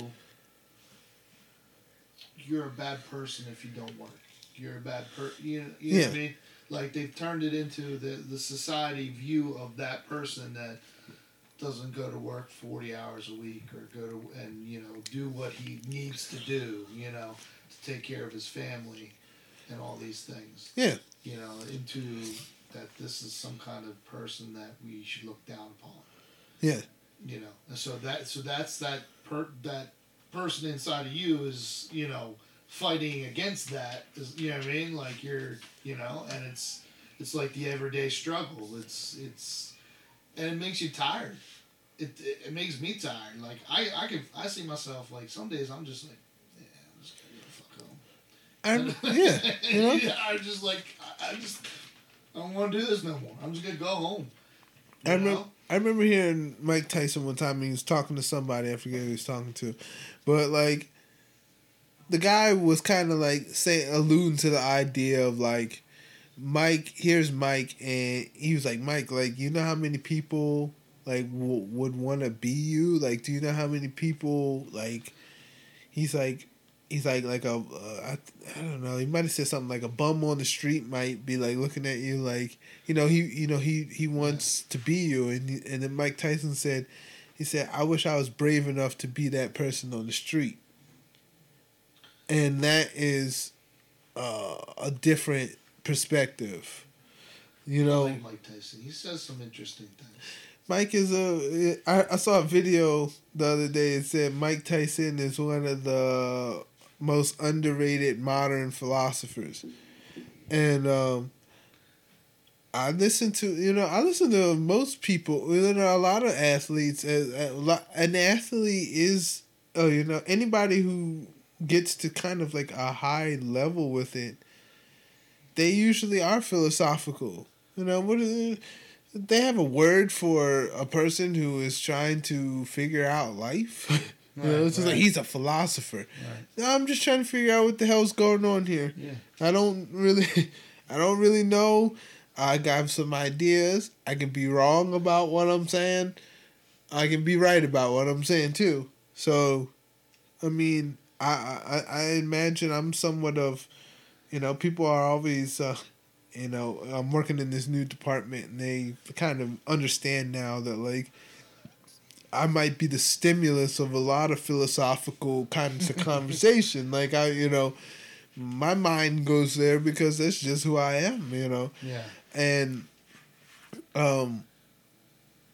I said, some people, if you just, it's not even that. It's not even about wanting to be deep. It's about wanting to have a genuine communication with a person where we both can leave the communication nourished, as opposed to being poisoned, which is so many interactions with so many people. I think that's why people have to understand why it's so important. You have to have conversations with people that don't have views for the same as you. Absolutely. Because you're going to get more out of that conversation than having an echo chamber of saying the same things over and over. It's like people don't understand like how I could befriend people who voted for Trump. And it's like, though, I mean, that's just their political. I mean, look, there's people who've voted for all kinds of people who've done all kinds of atrocious things. Yeah. So, no, I'm not going to judge a person based off of that. But at the same time, you know, there's people now, you know, probably who are thinking along the lines of like, I mean, what were you supposed to do? Yeah. You know, if you believe in the system and you believe your vote counts and you believe in politicians and all these things, what are you supposed to do? You got Trump on one side. You got this other guy that's been a career politician, a liar his whole life, been in administration his whole life, is part of the problem. Trump's just, you know, Trump is Trump. We know, you know, plenty of things about Trump. And at the end of the day, Joe Biden's doing the same things Trump did. The border's a mess. These kids are still in these cages in the border. They're still selling bombs, and Joe Biden's still selling weapons to Saudi Arabia, and Saudi Arabia is still using them to kill people in Yemen that are just poverty-stricken people. You know, the same thing Trump did. I mean, it's like they're doing the same things, and at the end of the day, like, I understand, like people at my work, they all voted Trump. I don't think anybody voted Biden, and like they're like, listen, I don't like either one. Some of them were like, I don't like either one, but like this one dude's hanging out with a pedophile and is like talking about hairy kids and hairy feet and children and, you know, smelling people's hair and, you know what I mean? Like, and then you know, my daughter voted for Biden. She's like, well, Trump's a racist and blah, blah, blah, blah, blah. And I'm like, listen, I get it. So why aren't you like saying, fuck this, we need a better system? You know? They believe in the system. You know, it's like they said in The Matrix. They said that the people in the system, they love the system, so they're still plugged into it and they still see its reality. So they love the system so much to the point where many of them would be willing to die to kind of you know, sacrifice themselves in you know, in some kind of way for the system. And that's kind of what I think happens. You know, people think that this system, one of the most dangerous running thoughts that we've had is that we are somehow better than the people of the past. That we are well, of course we are. Look at where we are in the timeline. We're here. We're the best of them. But it's like, if you're going to say things like that, once again, this is it's that uncritical thought. It's it's saying something with no critique. No critique or no opposite side of, hey, is it possible we might be going backwards? Well, why would you say something like that? Why would you possibly say, well, I don't know. We kind of build stuff out of like shitty, pointless, like ever-fading things. We don't seem to, you know, we still devalue human beings. With all of the intelligence that we claim to have, we still devalue human beings. You know, who's to say that these people who you just have in the slums of this world couldn't, in another circumstance, contribute to the true growth of this world? Like, poverty is a form of violence. Impoverishment is a form of spiritual violence. It's to say your life means less, and we expect less from you, so we don't really care what happens to you. We're just going to let you go live in situations where you'll live in some disease-ridden place, and then you'll live a little bit, and you won't be too much of a useless eater, and you'll just die in that same slum. I I don't I'm lost for words for how little how little insight like you're not understanding that people are invaluable. We any one of us could come up with the circumstance to a better world. And I used to say, I always felt like somebody was trying to postpone the future. And what I meant by that was that it seemed like there was a concerted effort in the world to hold the world back from what it could be. The world of the people saw with the Jetsons and all that stuff that never came. They never, and that's how they control that. That's how they keep their power.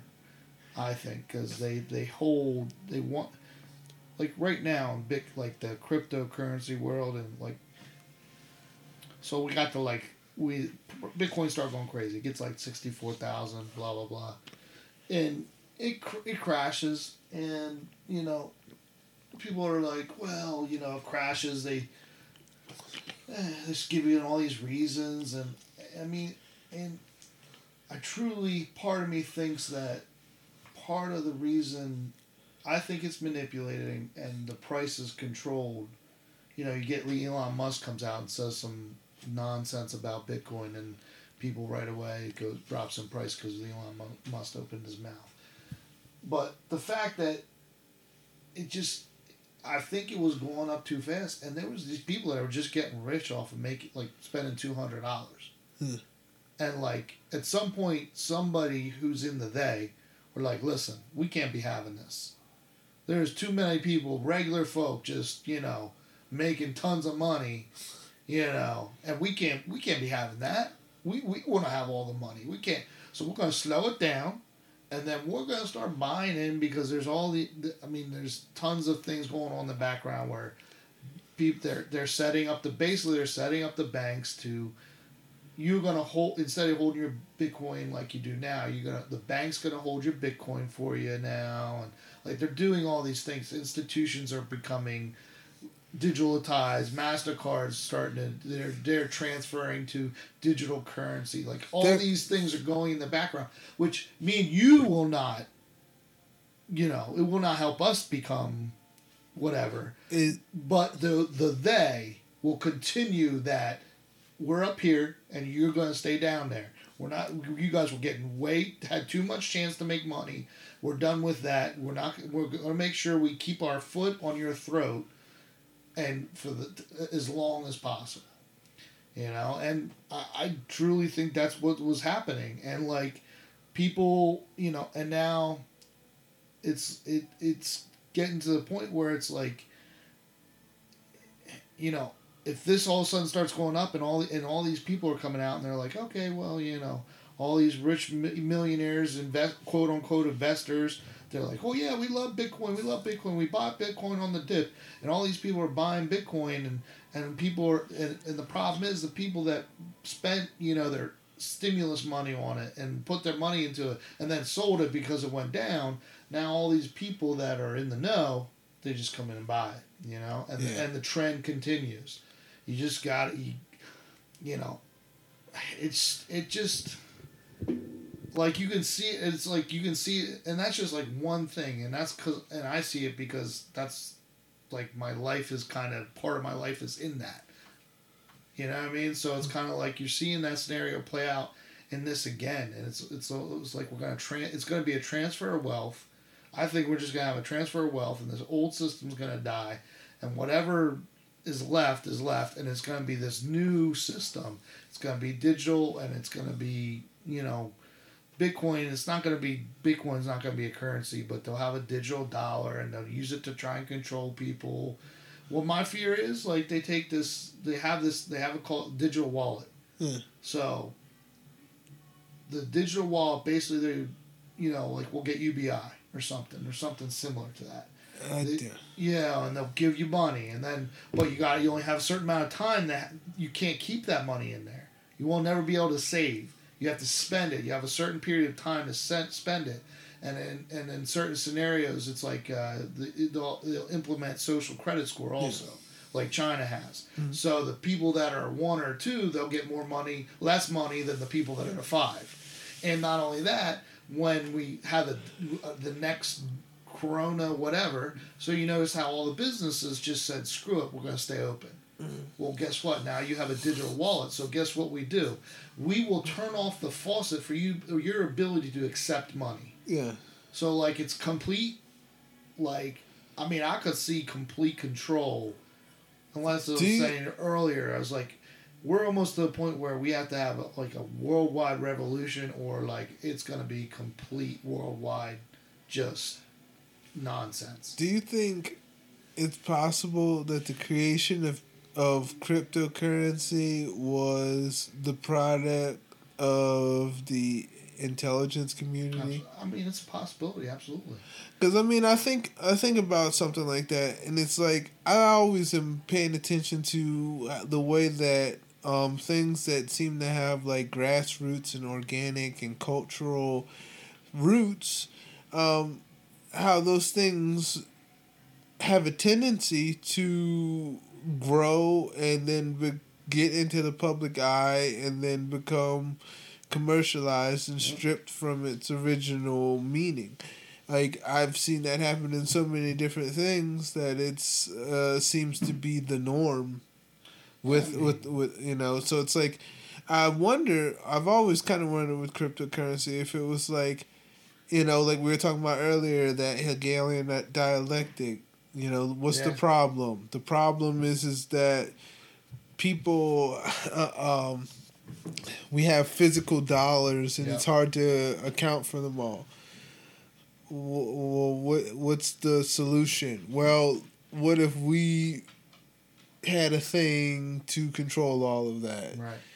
Well, how do you create that solution? What problem do you have? Well, you have a situation where you're printing too much money, or and then you bring this pandemic in that kind of rocked the economy of the world in a way that has never been sort of rocked before, and then you have the pretext for something that will, like you said, as soon as they can restrict your ability to make money in a system that's dependent on making that money. Yeah. To control you in every you way. will be controlled in ways that, that I already, even though it's not there yet, I already feel that presence on a daily basis. I feel the presence of control over my faculties because I've bought into a system and a paradigm that would have me doing something like this instead of enjoying my life, and I think that's anybody who is free and enjoys freedom. I've never seen anything that really doesn't want to be free. Sadly, I think the only way you have true freedom is by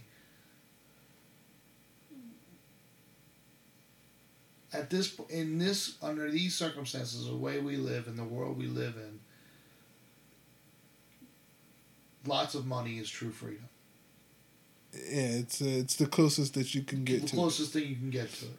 because you now have the ability to do things that other people don't have, that can't do. They can't do, and that's the sad. And because of that statement, it's just backing up what you're saying. Yeah. You know. So I mean, so it's like I had conversations with my 18-year-old, and we were going at the beach and stuff, and she believes in communism. So we had conversations about that and like whatever. And my reality of communism is that you're dependent on all those people in that are part of that world to not, you know, as soon as one gets a leg up, it's over. It's not communism anymore. Yeah. You know, and humans are humans, unfortunately. You know, one's going to buy a piece of land and they're going to find oil on it, and then next thing you know, because Joe Schmo beside him doesn't have oil, now what? Well, now they have the only plot of land with oil on it, so now they have some kind of power over whoever needs the oil, right? Yeah. You know, and we're having this conversation, and she believes in it. I'm like, I get what she's saying, and I love the theory of it. It'd be great if we could all.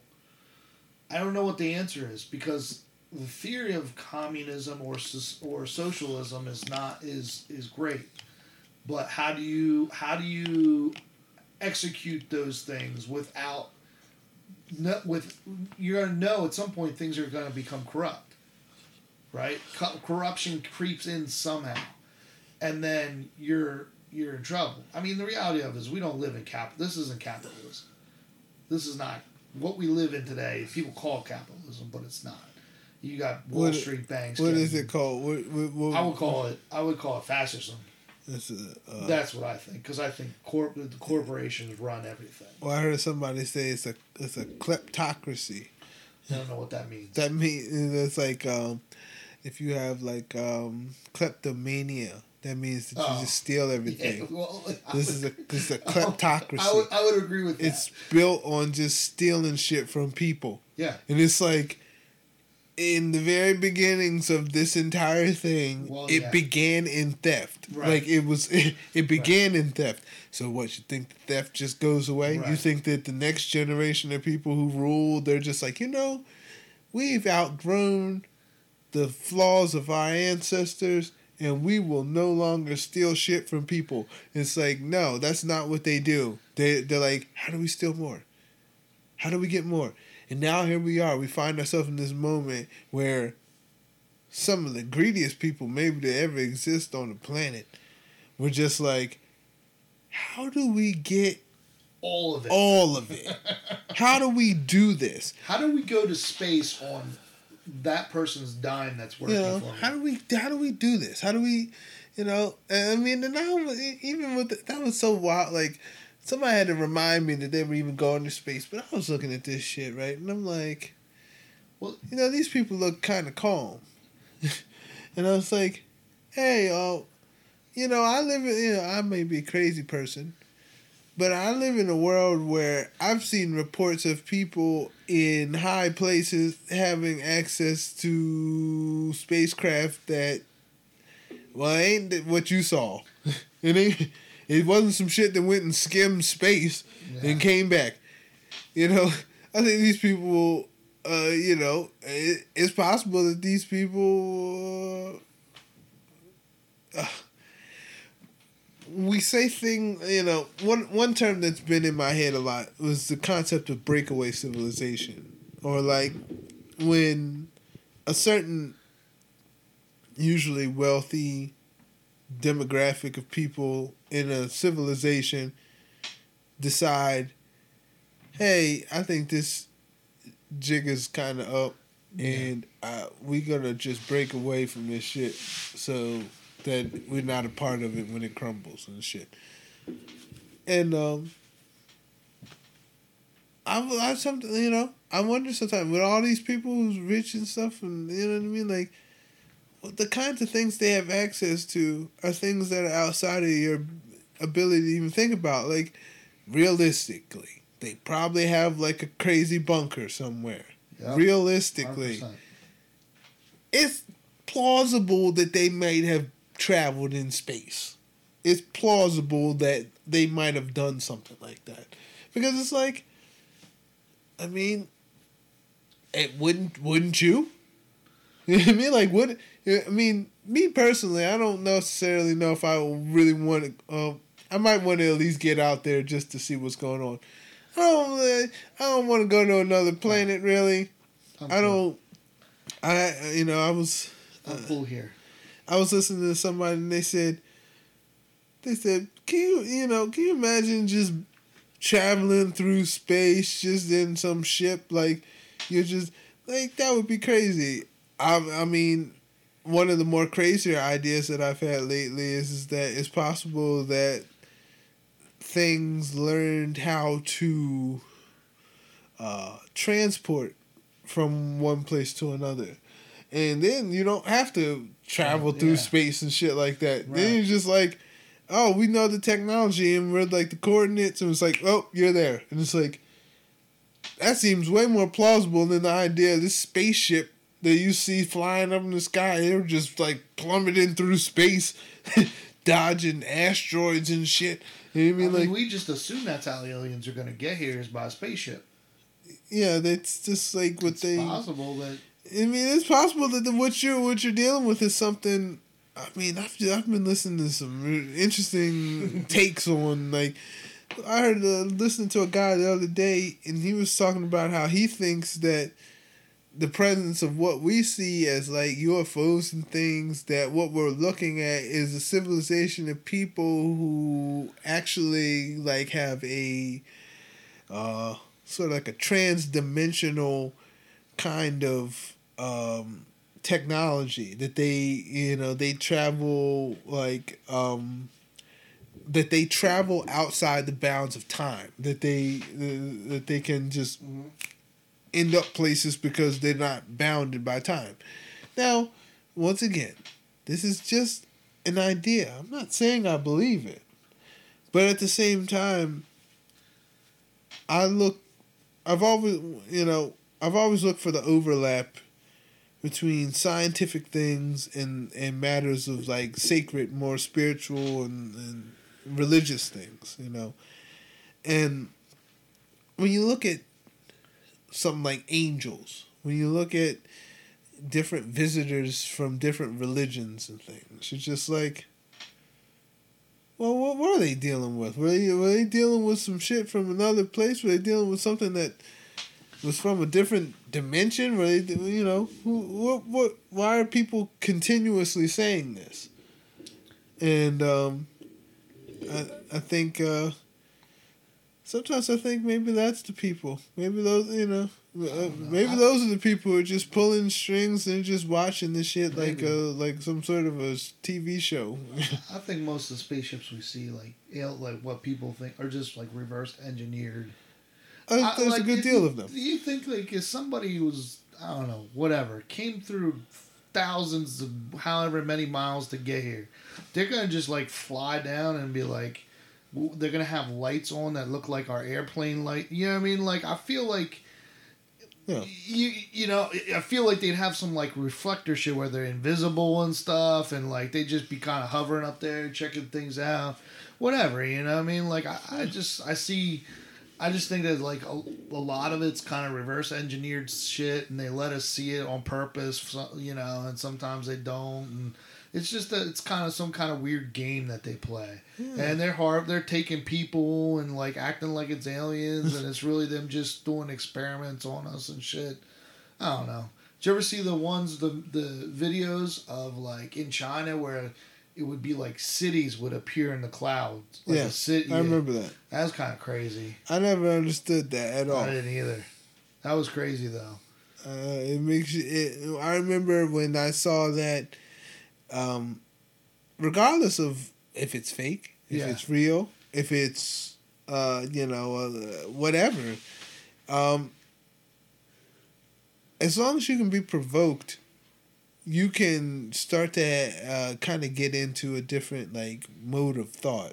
Like, when I saw that, I was like, well, what the hell? Well, all right, let's say for instance that was real. Okay, so if that's real, what the hell is this situation that you live in? What is this thing that you live on? What is even going on here? And it's those questions that I think they're troublesome. They're troublesome for business. They're troublesome for an automaton who you want to just work his life away and without considering those kinds of questions. Yeah. And that's really what I mean. I remember that one guy, Graham Hancock, when he had the band TED Talk, when he was talking about it's a war on consciousness. And that's what I see. I see a war on consciousness. That's really what I see right now. Earlier, I had said something to someone, and I said it's like they've weaponized ignorance. That's what they've done. They've, it's ignorant to believe that you know everything. I don't know it, I will never try to make somebody believe I know everything.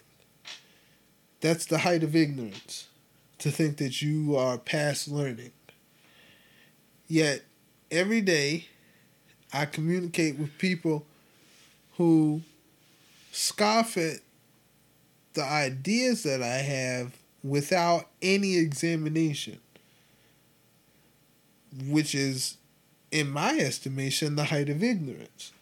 Because it's like, I'm not making these things up. I don't want the world to be this way. Right. I would much rather that it was not that way. But the truth of the matter is that we have criminals and tyrants in high places in this world. And, we look at things like pharmaceutical companies. They've I think recently they paid out like Johnson & Johnson. I think it was either Johnson & Johnson or some. It was like 28 billion. Yeah. For opioid stuff. That was Johnson & Johnson. 28 billion, just $26 billion. That is a criminal. That's a criminal organization. They paid out and nobody went to prison. That's a criminal organization where people don't go to prison. If you have shit like that as the cornerstones and the hallmarks of your world and your civilization, those things that doesn't. There's only justice. The justice system is only for the certain group of people. Yeah, there's people who are absolved from that. I believe Anthony Fauci is one of those people. Absolutely. I heard Judy Mikovits say that. I was listening to, people are like, he's listening to them right wingers, those. Yeah. I was like, no, these people aren't right wing. These people are just human beings who have particular perspectives because of their life experience. And I'm listening to these people because I listen for tone and vibration. Vibe is my first language. English is just another language that I break down things in. But I'm usually reading the vibe of anything first. That's my first inclination to be like, okay, what feeling am I getting from this? Mm-hmm. And I'm listening to these people on the news, and they have the vibe of people trying to hide stuff in a lack of sincerity. I'm watching them, and it's kind of like clear, and then I'll go listen to somebody tell a story about how, they went and they gave their child a particular vaccine, and next thing their child didn't reach their development goals, or the child was maybe their child had like some kind of an impairment, what I mean? Yeah. And I'm watching them, and I see the look on their face, as a parent. Yeah. I see the look on their face, people crying and stuff. Like, I see this, and I'm like, what level of lack of compassion would I have to think that all of these people were lying and none of them knew what they were talking about? What level of, like, I'm not built like that. Like, if I'm picking up what you're saying and I'm feeling reality in it, I gravitate towards that. I gravitate towards the small voice. The voice of the underdog. The voice of the person. The voice that's speaking of experience. Yeah. I'm listening for the voice of the thing that is not on the mainstream. Because the mainstream is a very fickle thing. Like, it's like I told somebody earlier, what is mainstream thought but a particular thought at a time that may not even be the truth in a couple of years. There was a point in time in this country where the mainstream thought was that black people and other minorities were subhuman. They put people in zoos. You know what I mean? They were getting people from different countries, putting them in zoos next to monkeys and stuff. This was happening here, and that was common mainstream thought. Because if it weren't mainstream thought, they wouldn't have felt comfortable enough to put a human being in a cage with a monkey and say that this is an attraction. So that was mainstream common thought. Next thing, so a little bit of enlightenment happens and people are like, hey, maybe they're human. Maybe we shouldn't put them in cages. Maybe we should, treat them with dignity and respect. And then that becomes the thought. So a mainstream thought is not beyond critique. That's all I want. I don't even want to say, because of course they have their things that they're going to say, but I'm saying you can bring out what you're saying. I don't care. I just want you to acknowledge that there is an alternative thought in the world and that it warrants investigation.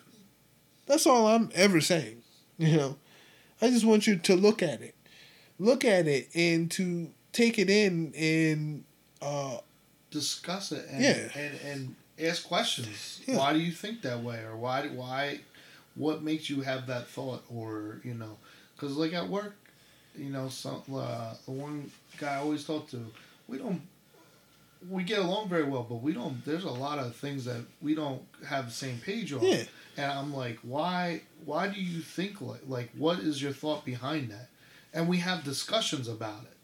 Yeah. And we don't see eye to eye on stuff, but that's gone. We don't have that anymore. And I don't understand. We're never going to get back to a place where politics used to be, came around for every 4 years. Everybody discussed. They did, not necessarily, was like, well, I don't agree with what you say or whatever, but it is what it is, Now it's, I think everything is just like a cult. I feel like everything's very cultish. Well, you can't, like I heard somebody say, they said you can't spell culture without cult. This is true. You can't spell culture without cult. A culture is almost by definition a cult because it's an agreed upon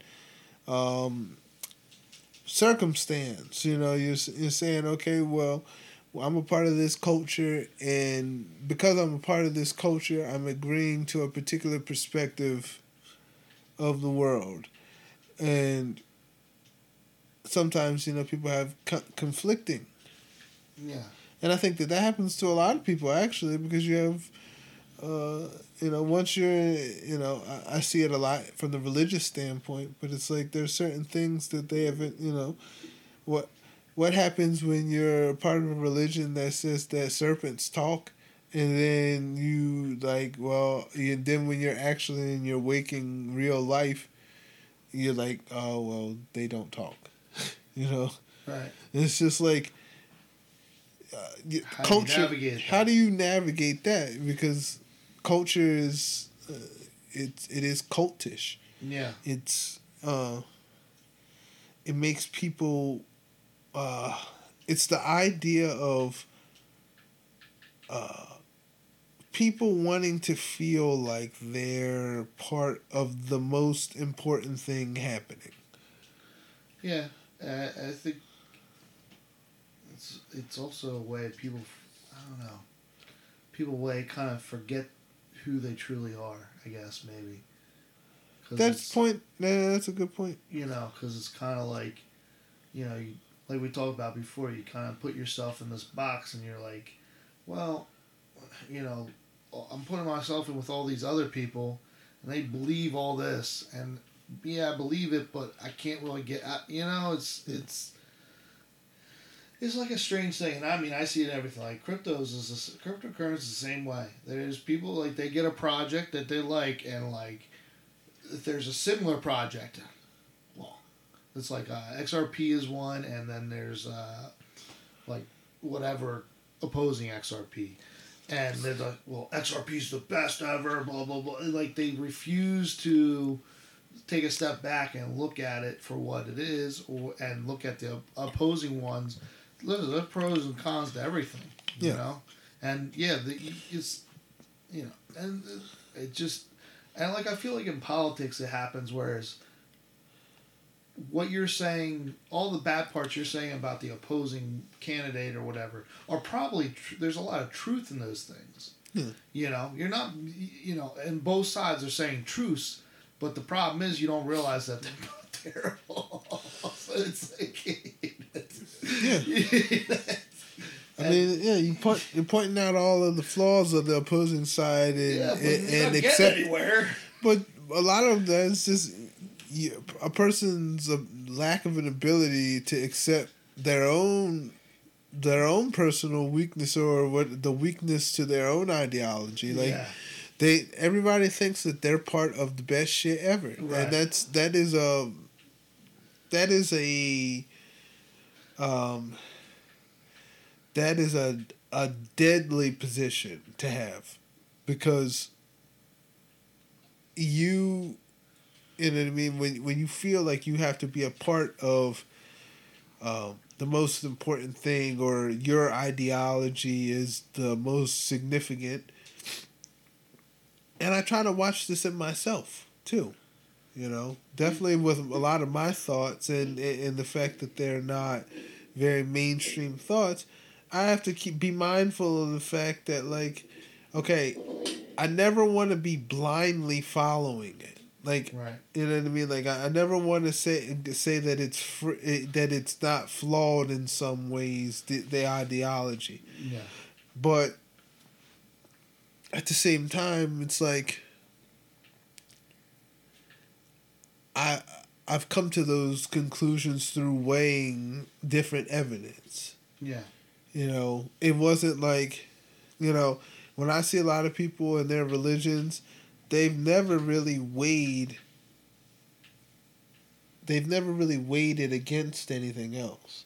They've never really been like, okay, so I'm a Christian, but maybe I should be, or what about Hindus? What about Muslims? What about, they're not actually weighing it. They're just making kind of a blind choice, It's just a blind choice. So I have a question, because I didn't really get into this much, but what is this? I keep seeing this critical race theory thing. I didn't see it. No, I didn't see it. Okay, well, I wasn't paying attention. I was paying attention, but I didn't have, with everything else going on, I don't necessarily have time to and I guess it's a big thing going around how they're trying to take it out of schools. Some places are trying to put it in schools. What is it? What are they A lot doing? of people are getting upset about it. Like I've seen people being arrested at uh, like you know the when the school administration has their meetings or whatever. You know, people are showing up and opposing it and stuff. But I don't even know. I didn't. I don't even know anything about it. You know, It's called critical I'm race disconnected theory. these days. I just don't have enough time to research everything. No. Look at things. I mean, it's like, you know, I feel not like enough time in a day. I feel like you can research things, but I mean, realistically, I'm gonna probably tell you I don't really need to know kind of what happened. I know that it's based on bullshit. So when it kind of falls apart and the truth of it is seen, I mean, I just think, well, that just makes sense, you know? Yeah. But, like, with this, I mean, I can understand that. I mean, it was clear that at some point in time, what was going to happen was, I'm starting to rethink. It makes you rethink certain things, ideas that have been planted in your head. Like, there was a show I was watching maybe a year ago. It was Watchmen. The movie? This was a show. Okay. This was the show. I think it came on like HBO or Showtime or something, one of them. And Watchmen took place. It was very interesting, kind of the position that they took. It was definitely made out of an analysis of the racial structure of the country. Like, it was based on this idea that that there will be a president, and this president will give reparations to black people for slavery, and then things will seem to be really turning around, kind of from the standpoint of equality. Okay. But ultimately, you know, it's about these, you know, like a secret society of like, kind of like white supremacists who, you know, kind of like they eventually get together and they like try to bring, you know, they try to oppose that. Okay. And when I look at that, there are distinct parallels between some of the things that happen with black people in that and things that you're starting to see now. Because the story is like, hey, look, you know, in a lot of people's minds, they're like, hey, look, like they're finally listening. They're, you know, and I'm seeing a situation where I think what's going on is that someone is manipulating the struggle. Like somebody is using the struggle to co-opt the energy of that movement in order to do things that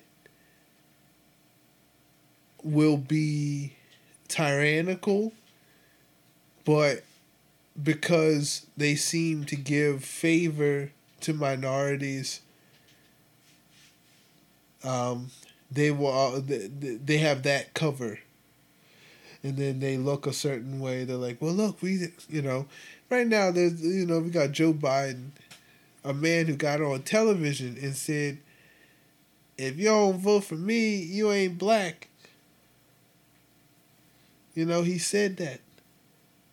And it's like, what are you going to do? Are you really, you know, I don't think these things just happen in vacuums. Like with like the entire like Black Lives Matter situation, the entire like racial situation in the country, like all of these things seem far too precise to be not planned. Right. All these things are just kind of laying down like dominoes. And I'm just like, this is why you create, like, it's been like kind of, it was an infuriating thought to think a large part of what not only black people, but other people think of as black culture is a construction. It's something that was created. Well, you're this, so you think this, and this is what you do, and you listen to this, and this is your story, and this, and they just gave you an entire story and attached it to this identity that is so free of consideration. Well, what do we call these people? Oh, well, they're black. What is that? We're not even ready to even deal with that. We're not even ready to deal with the fact that it makes no sense to call black people black. Once you give it any real considerable thought, you're like, well, is the skin black? Why are you calling these people black? Why are you calling people white? What is this? What's going on here? What game is being played that is over the heads of so many people? Like, because it's clearly not a great indicator of a person. Right. You know, like I said to my daughter, I said, you know, you're a little lighter than me, but you can see I'm not black. My skin is not black, right? It's brown, right? And then she said, yeah, well, why do they call you black? I said, I don't know. And I've seen I've seen people try to explain it to me. But, you know, and that gets into a legal term, you know. But it's like, this thing is a construction. Right. The racial dynamic in this country is a construction, I think, that was created as like a long play kind of a plan, because now you can play these two sides. Because remember, they talk about race in terms of black and white as if there's not an entire spectrum of people in between that. Right. Like, they just like leave people out just because it's like inconvenient. It's just like, well, it's black, white. It's like, who made this game up? Yeah. Because it has to be a game. There's no other way to explain why you're saying this. So it's like, I feel like somebody created that as a tool of division. Yeah, it's the ultimate tool in the bag of tools. But I don't know. I think the ultimate tool might be the money aspect. I think money is the greatest divider of people. Like, from the standpoint of like, somebody who has a certain amount of money, yeah, they'll look down on this other person who has some less money, right. And then they'll look up to somebody who's looking down on them, and then that just happens incessantly. And you know, well, what's crazy is you know who Warren Buffett is? Yeah. What's crazy to me is that people look at him as like a financial guru. Well, people don't know. In 2008, when that financial crisis hit, he went into the middle of Congress. He's not even a congressman, a senator. He's nothing. He's Warren Buffett, the busy man. And Warren Buffett would have been broke if Congress wouldn't have bailed him out. Well, I'm sorry. It's me and you. Well, yeah, me and you would have bailed him out. Yeah. So he would have Got you, Warren. Yeah. So they look at that guy as like some financial guru, and then the reality of the situation is, if the government would have bailed him out, he would have been broke in 2008. Wow. He was minutes, they say, minutes away from being like the positions he held, like, because he holds positions on the stock market and all that. Those positions would have been liquidated, and he would have been broke. Wow. So like, you look at, and how many people you think look at him as this financial guru guy, and you know, I mean, he's not the only one. There's many of those. And the reality is, I mean, look at Jeff Bezos. The reality is, he's personally I don't think he's paid taxes in the last 10 years. Amazon hasn't paid federal income tax. It's in at least 3 or 4 years. Uh-huh. You know, and they get government subsidies. You know, remember I was saying earlier how they ran out of bombs? Yeah. Well, who makes the bombs? Raytheon and all these companies. Well, guess who gets tax money on top of selling all these tools of war to the government, they get subsidiaries on their taxes. So do they have there's a scheme at the top where it's just round and round. We make the bombs for you and get subsidiaries so we don't have to pay taxes, and then the guy from the CDC or the guy from the Pfizer, that's the president from Pfizer, becomes the president of the CDC and the FDA, so they can get all their shit through, and I mean, and this is what goes on. I think that this is the reason, because I mean, you can see that like this is just some like circular kind of a thing, and it's like if you're seeing that, then there's a lot of people seeing that. And I think that that's why, in this time, certain ways of thinking will be associated with domestic terrorism. Because the writing is kind of on the wall. Like, it's no longer hidden. They do have a good demographic of people who are still kind of like lost in the sauce. And they do have those people. But there are increasing numbers of people around this world who understand the true nature of this world and who are running out of peaceful options. And I understand I understand the sentiment. Me, I don't want people to be violent in that sense, because I believe that's once again that's Hegelian dialectic in my idea. Like, I feel like that's what, if you had access to the militaries of the world, telling the people to go pick up some guns and go do some stuff, like, that is a suicide mission. It's like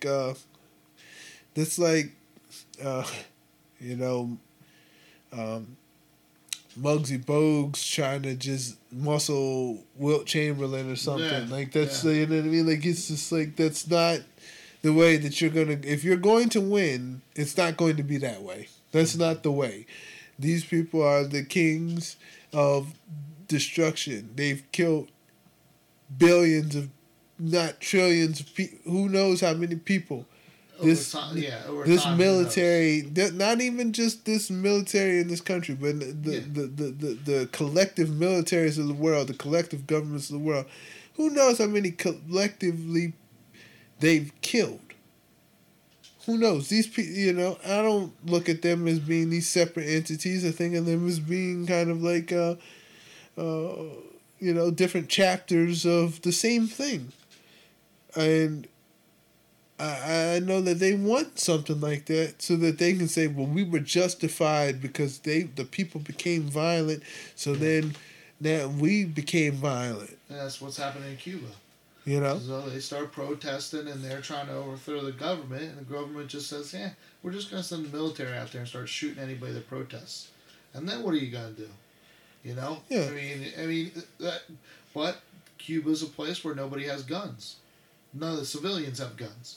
Yeah. So I mean, in America, I don't know how much he means, because really the reality of it is, military, if they want to, probably has weapons we don't even understand. Yes. So like the fact that there's more guns in America than there is people probably doesn't even matter. No, it's a red herring. It's not.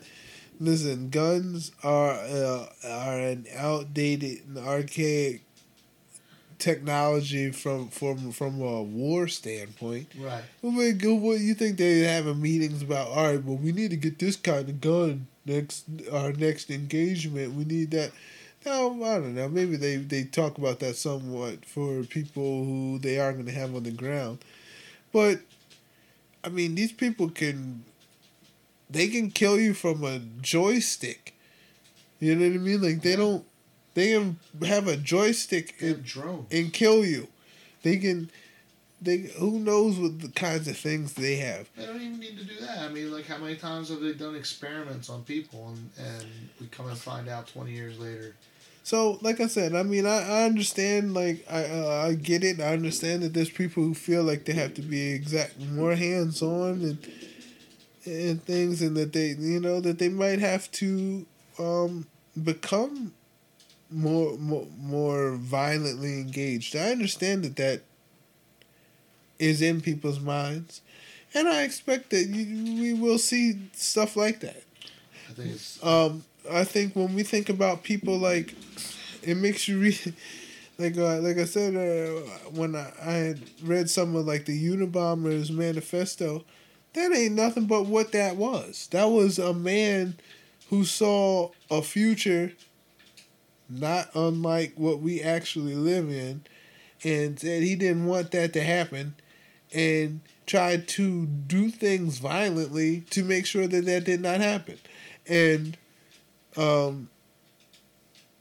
it doesn't necessarily mean that, I'm not saying that, he's right in all of his assumptions, but he surely wasn't wrong in all of his assumptions. And that just was not what was going on here. It makes you rethink the story that is told about the villain. It makes you understand that he didn't just do that for no reason, and that he may have been a very intelligent human being. He was somebody who... Wasn't he a professor? I forget exactly what his situation was. I think he was too. I feel like that's a thing. But yeah, I mean, it makes you I know things like that will happen. Me, and I struggle with this because I feel like of any time, this is not a time to be bored. I do feel like that. But also at the same time, there's an inclination inside of me that says I have to prepare my family to either separate from this or to endure it until the thing destroys itself.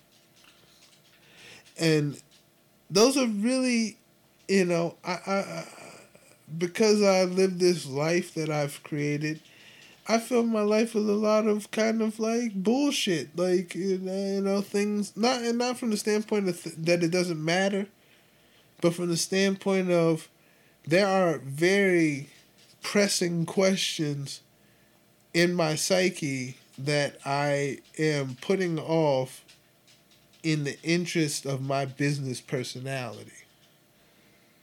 And in the interest of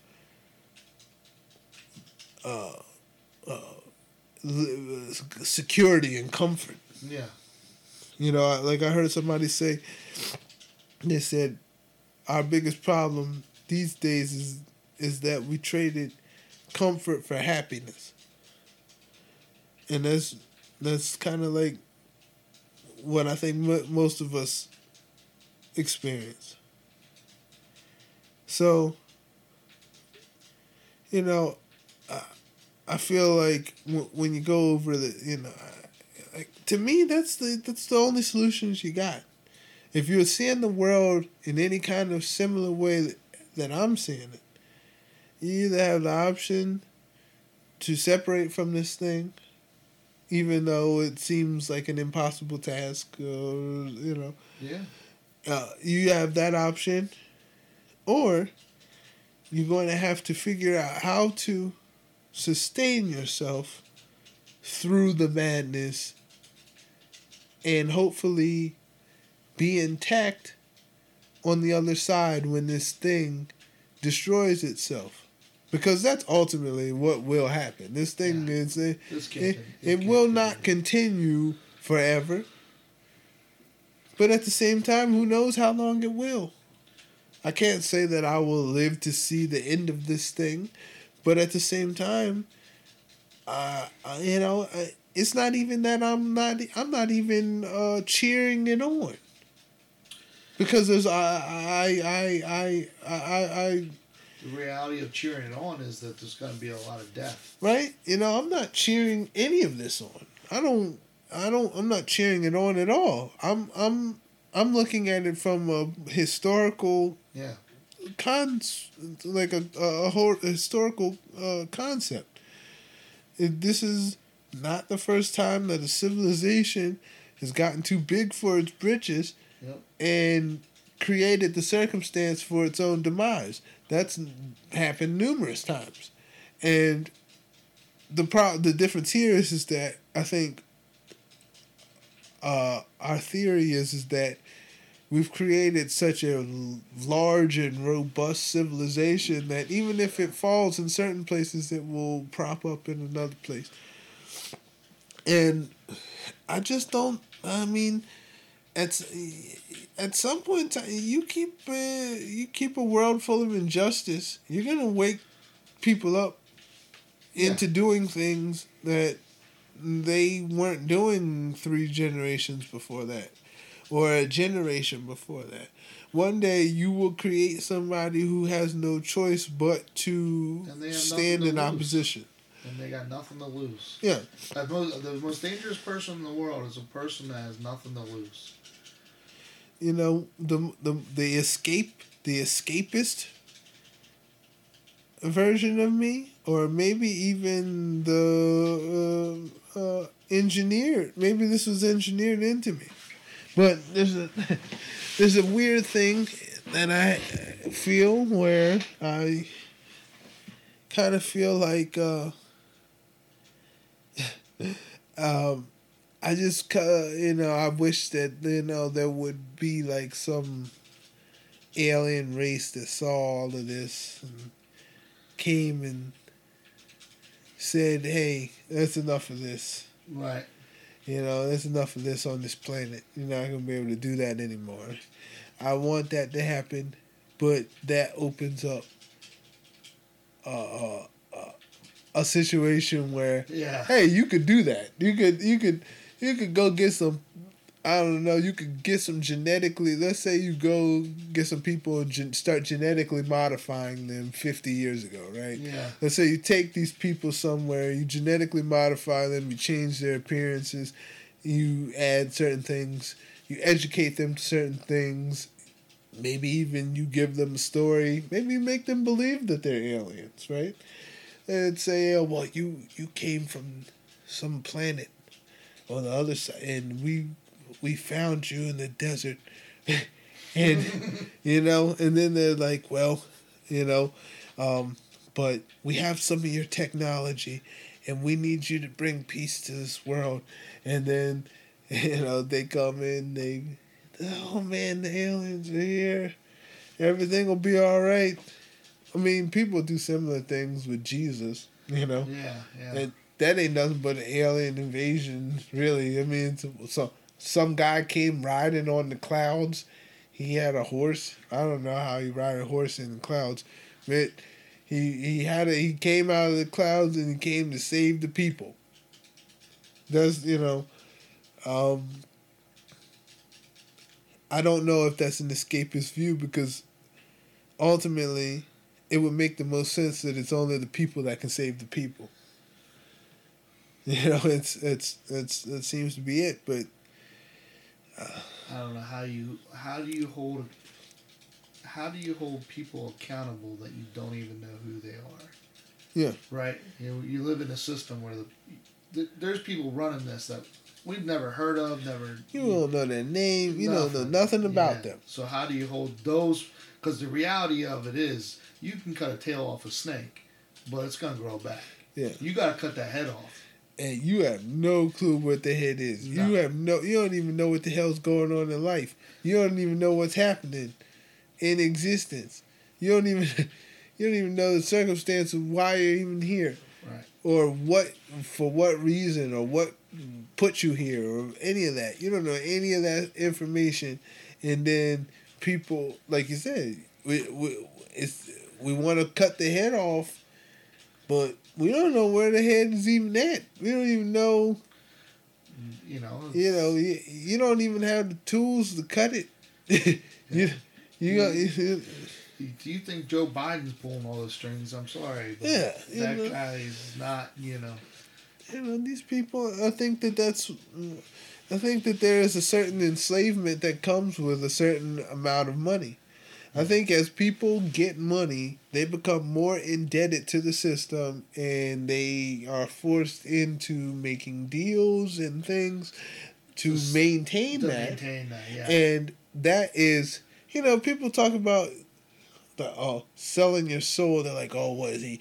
He wrote his name in blood, and this like this. It's like that is not how you sell your soul. All you gotta do to sell your soul is, how about you become a celebrity, and then when it's your time to go say, hey, go get the vaccine, you got to do it because you've maintained a certain level of fame and notoriety, and now it's time for you to pay up.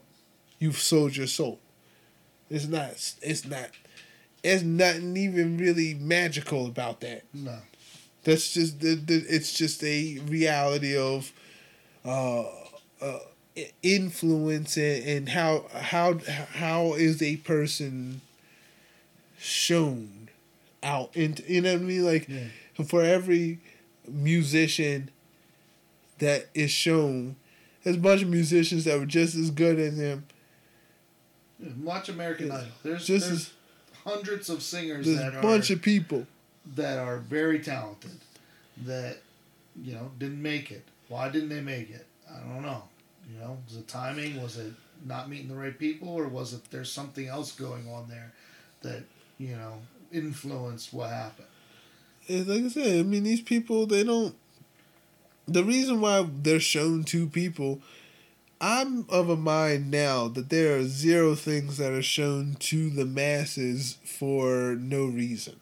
Oh, no, I think you're 100% right. I don't think that any of it is just by chance, and but it just happened like that. Strategic planning behind everything that's shown. It's like, but what they talk about, like predictive programming. It's if you put something in a movie or in a show. I saw the most ignorant thing in this show the other day. My daughter was watching. It was this show on Netflix. It was called My Perfect Landing. It's about gymnastics. It's a little kid show about gymnastics.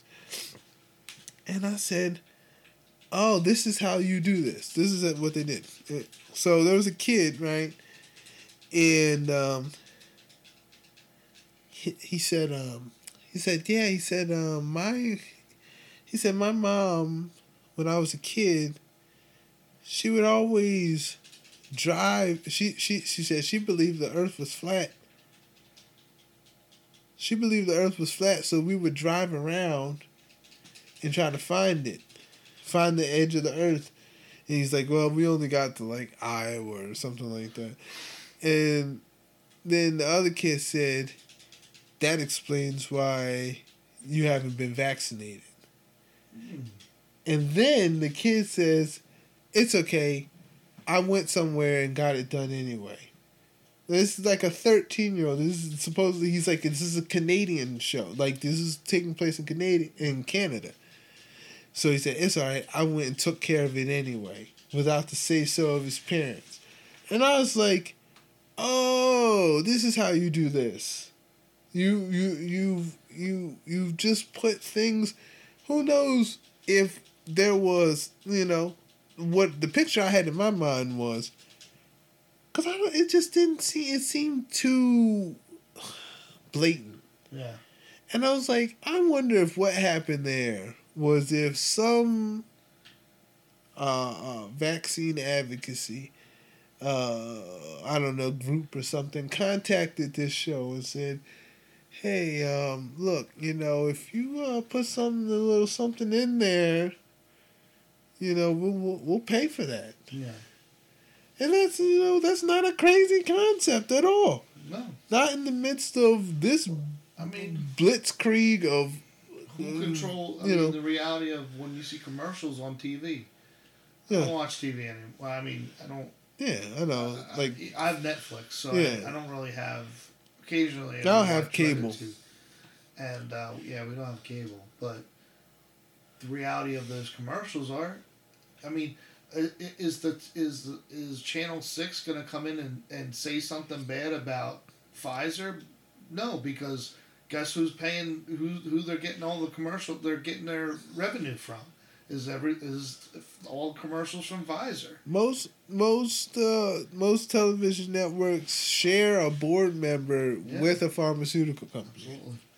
It's like, what are you sure that what you're seeing is, does it have to be the truth, or does it just have to be a particular idea of the truth?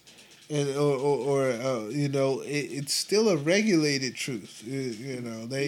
Us and New Zealand, I think. Yeah, it's only two. Only two that are allowed to have commercials about pharmaceutical drugs. Yeah, it's only two in the world. So, only two in the whole world. In the whole world that are allowed to have commercials about pharmaceutical drugs. So what's that? Direct to consumer. So as messed up as some of the countries are in the world, they're like, well, we ain't that messed up. You know what I mean? Right? This goes back to what I was saying earlier. We haven't really thought about who we are as Americans from this identity from the standpoint of as a world citizen, as a person who's a part of the world. Where is your standing in this world? Because we're sort of like this. Our consumption and the way we've been marketed to has created these people who honestly do value things over life. No. And it's kind of our legacy here. That's who we were made to be. We were made to be, if anything, consumers. We were made, if anything, we're meant to consume. We work our lives away in order to consume things. They literally call us a consumer economy. It's a consumer economy. Because we no longer manufacture things. People think it's like a cute term, and it's like, no, when they say it's a consumer economy, they're talking about you. Yeah. You are the consumer. You buy things largely because you're marketed to in so many different ways that you equate buying things with feeling better and life, like life fulfillment. Yes. Like that's a particular human being. The vast majority of human beings who've lived on this earth were not like that. No. The vast majority of the people in everybody's stream of genetics was not like that. And I mean, I think that that's something that should at least be like kind of looked at. That can't, you don't want to just like scrape that underneath the bed and just say, I don't know. From an American standpoint, I think about this. So from an American standpoint, like if there's a country where people are literally like their days consist of getting food, like they're working their gardens so they can eat, and walking some amount of miles to get water and home, but they're happy. Yeah. Now, if you said that to somebody in America, most Americans would be like, "Oh, well, that sounds like a terrible, that's a bad, you know what I mean? Like they're poor, but the reality of it is, if they're happy and that's what they're doing, it's like the reality is they're probably having a better life than we are." And I think that, like I said, it's about that one way of thought. The one, because you can run into that on both ends of that. Because it's like, yes, they're happy, but does that mean that they should be destitute, or does that mean that they should not be afforded the value that's given to the most wealthy? Why are we acting like it's either one way or the other? Like that's like as soon as you start getting into that, Yeah. It's either one way. It's either one way, or it's the other way, and it's because it's never that. You know, that's like if you have a child, you say, "Well, it's my child, and not your child." It's like a child is the product of two things. Right. It's not just one thing. Life is the product of sometimes conflicting concepts. Just because they're happy, why can't we be happy and still have a toilet and cleanliness and and turn this thing into some kind of, everybody's looking for heaven when they die. It's like we got the tools here to do that, but we don't have enough love and compassion in the world to make that happen. And that, I think, is why I don't generally have a lot of hope for this. Because that love and that compassion, that, people say a lot of things about love. They act like love is a stupid thing, a stupid concept. But, I was writing something. I said, I was writing something for like the beginning of like this next album I'm about to start recording. And I was saying, what was there before love? What was there before the idea of there was one thing, and then there was another thing, and then those things felt a connection and were drawn to each other. That's what love is. Love is, of course there's the romantic aspect of it. Right. But love is about seeing the unicity of yourself and another thing. To be able to see its most essential parts and to be drawn to that, as opposed to the apparent difference in your shell. That's a real thing. That's not like a thing that's like made up. And when you live in a world where that is kind of laughed at, scoffed at, the idea that this is the energy of that love and understanding and compassion. When you lose sight of that, I mean, that I don't see things survive that. You're not supposed to survive that because you're going against universal forces. It's like the scientific study where they take the plant and one person yells at the plant the whole time and the other person gives the plant love and sings to it, and one dies and one lives a long life. Yeah. And it's like, that's not happening for no reason.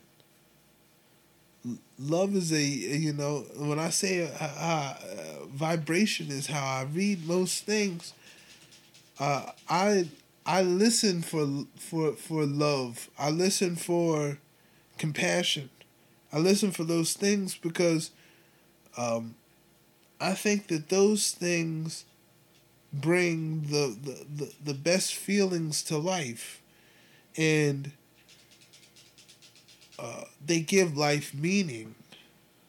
Without those things, life would be meaningless. It would have no purpose. Right. There would be no reason for people to live without love or without compassion or any of that. Like nobody would. There'd be no reason to live. We're gonna live for hatred and death and murder and just abuse. Like, is that what we live for? Do we live for abuse? I think that's like what you're saying is right. Like, I think right now people wake up in the morning and their whole purpose is just to argue with other people and spew hatred, and it's not, there's no good end to that. Yeah. At the end of the day, there's no good possibilities, because it just that hatred just multiplies more hatred, and at the end of the day, like what I was saying, a desperate person is a dangerous person. Yeah. And at the end of the day, if they feel like there is nothing left and they're desperate, what happens then? Yeah. You know, and Yeah, I know. There's a lot of people who, they'll go spew all of that onto a person, but it's really doesn't even have nothing to do with the person. It has to do with who knows what happened at their job that day. You don't know what that person's somebody deal was. pulled out in front of them on the way home, and now they want to go and send a shockwave of just ugliness out into the world, and then watch the ripples happen, because then they do that, but it's not over then, because then it ripples into the minds of the people who see it, and then they respond, and then it goes more and more and more, and then ultimately the world is still the same place, and we feel just as divided and alone as we ever did.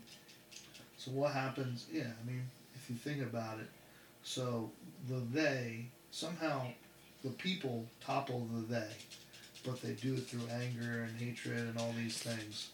So what's on the other side of that? The continuation. The they topples, and the world kind of goes into descent, and and then what? Yeah. So you got to find a way to figure out. It's always easy to want to topple that, but we have to think about what's on the other side of that. Yeah, we need solutions, right. And the solutions. I heard somebody say one time. He says the solution to a problem exists before the problem. The solution is there before the problem, and the solution is there, but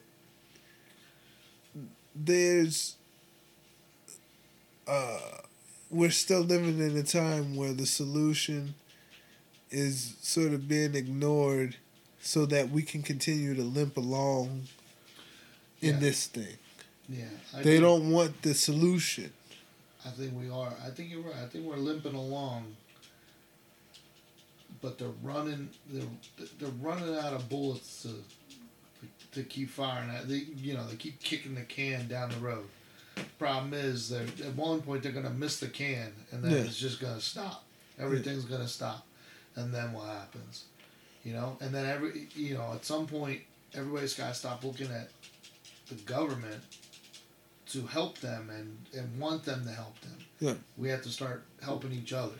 Yeah, because that's how at the end, really, they don't want you to help each other. Well, I mean, but we live in circumstances where that's not really. It's tough. That's not promoted. I mean. Yeah. Like where you live, I grew up a large part of my life in development similar to this, and I've never.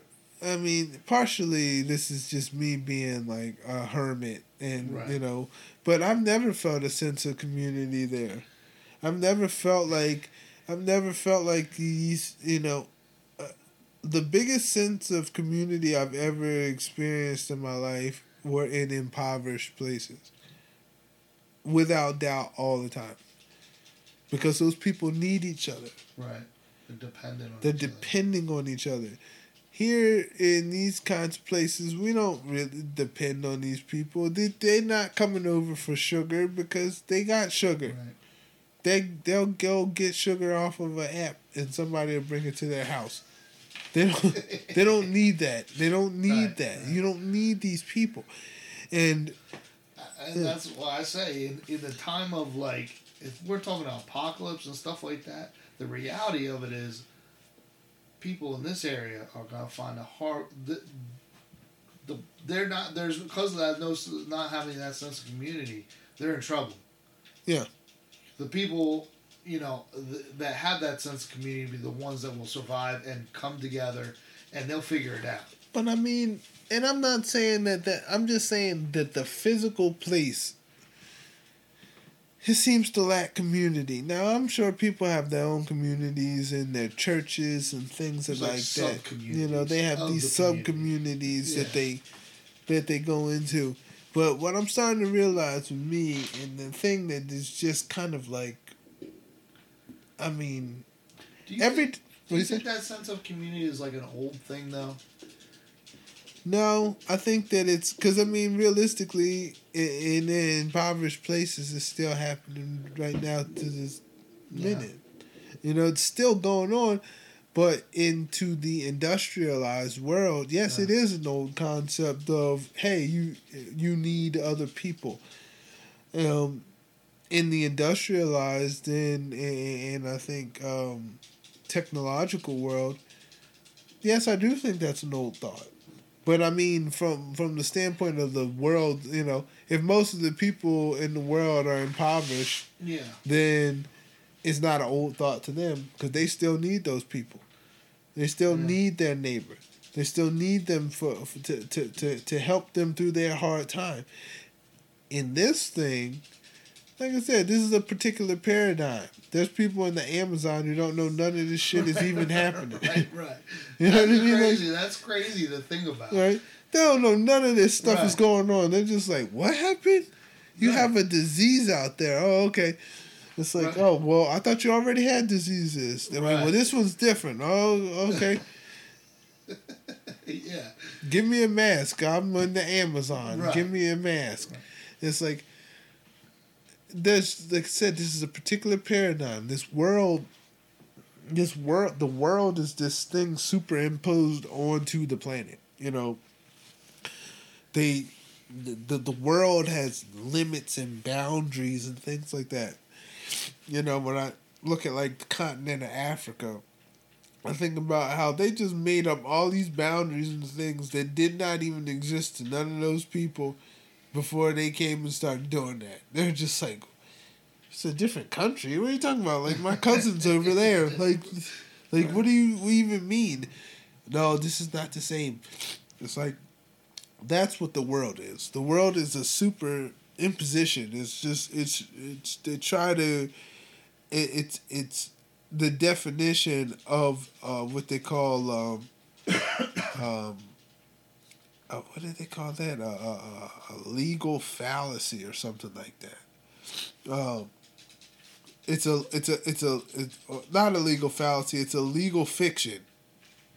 Boundaries in terms of like land and real estate, those are all legal fictions. It's all a legal fiction. It's like it exists in the law, but I mean, when I went and drove down to the Outer Banks a couple months ago, I was in the same damn place the whole time. Like, if I didn't see that I was entering a different state, I was in the same place the entire time. That's what I realized on the way down and on the way back. I was like, this is just one big land. Yeah. You would have seen a sign that said "Welcome to." If I didn't see "Welcome to Maryland" and Virginia, I was like, I'm in the same place. On the road. Yeah, you don't even know where you're going. I'm going to the same kinds of hotels that exist over there. Right.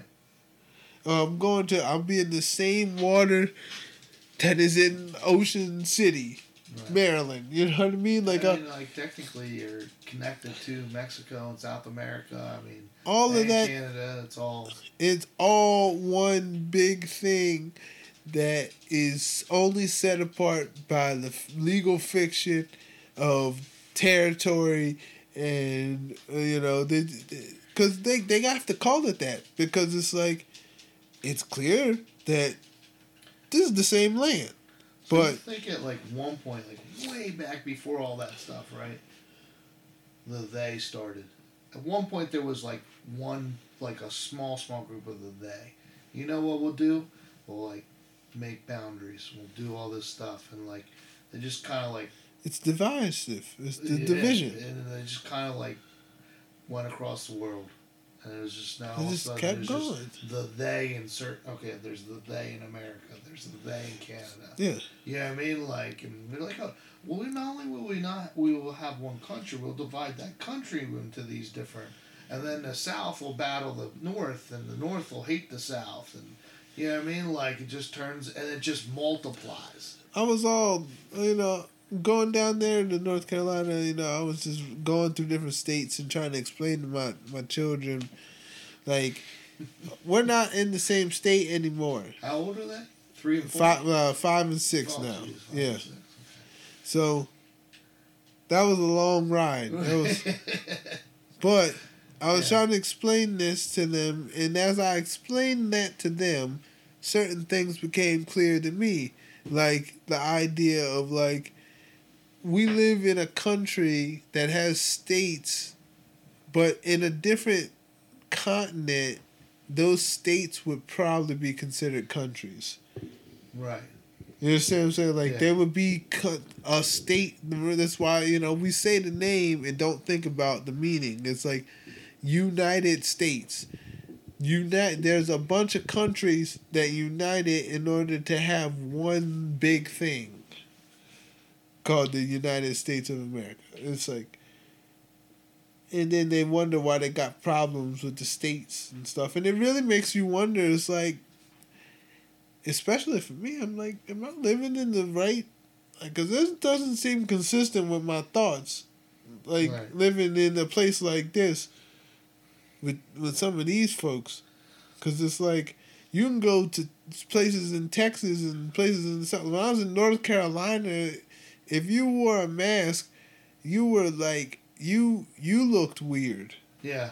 And that was right around the time when stuff was about to kind of clear up. Mm-hmm. But it was like, I went from not wearing no mask at all down there to coming back. And as I got north and hit like Maryland, I'm like, damn, everybody got masks now. Like, Right. And I'm just like, what happened? Well, the state was different. Isn't it crazy how it is like that? Like the mindset. Like, I don't know. I like down south because I think the southern hospitality thing is true. That's a real thing. When I was in North 100%. Carolina, this was one thing that happened. I was walking on this. I was walking with my family, and we were walking on this boardwalk, and we had run into these people, and we wanted. My wife wanted them to take a picture. I never want to take no pictures. I don't like pictures, but I'll take a picture. So these people took a picture for us, and it was nice, and I said, hey, thanks, So we went our separate ways, and eventually, maybe an hour or so later, we came back and saw, we circled around and we saw them again. Mm-hmm. And we were trying to get back, we were trying to find something. And so we were kind of like, my kids and my wife, they're always well in front of me. They're always just like, me, I'm limping along, and I'm well aware I'm of hurting that. I'm and the same stuff. way. I'm just like, I don't even know why we're trying to walk together. And we saw them, and I'm trying to catch up to them. And the guy, I saw his overall manner, and he had stopped, and he was prepared to talk to me. Uh-huh. And I was trying to say, trying to acknowledge him, but at the same time, it was clear that my body language was like, I'm trying to get, and in a moment, I had a thought that said, maybe this is what is implied by the concept of like what Southern hospitality is. It's like, this man stopped and was ready to have a communication with me. And me, not that I'm usually not really in a rush, but in this particular circumstance, I was rushing around and I didn't have time to have that interaction, which is in reality the only, I was never going to have an interaction with that guy ever again. Mm-hmm. But we cheapen our communications with people by trying to rush through life. We cheapen them. We don't ever get sometimes anything out of people simply because in our interaction with them, we're trying to get on to the next thing. And I think that that's where Southern hospitality lies, in that concept of they're not as assimilated into the system. They fought a war to not be assimilated into this system. Mm-hmm. So the overall tone of the people is more of a, things are a little bit more calm, and they're a little bit more, they're not so much more kind of like wound up, commercialized and wound up. They're not so much in a hurry, because the hurry, which I find in most times in my life, hurry in most of the time for me is a matter of that that business identity. Yeah. That is where most of my rush, me in just who I am, like I move slow. I tell people straight up, I value slowness. I value it. I feel like it's, I feel like my ancestors valued slowness and you got a mosey like me. I'm mosey. I'm good at, there's a lot to be said about pace. You know what I mean? Like, I never have done good in a situation where I was made to have an artificial pace for a long period of time. I'm not good at that. That's just not what I'm good at. And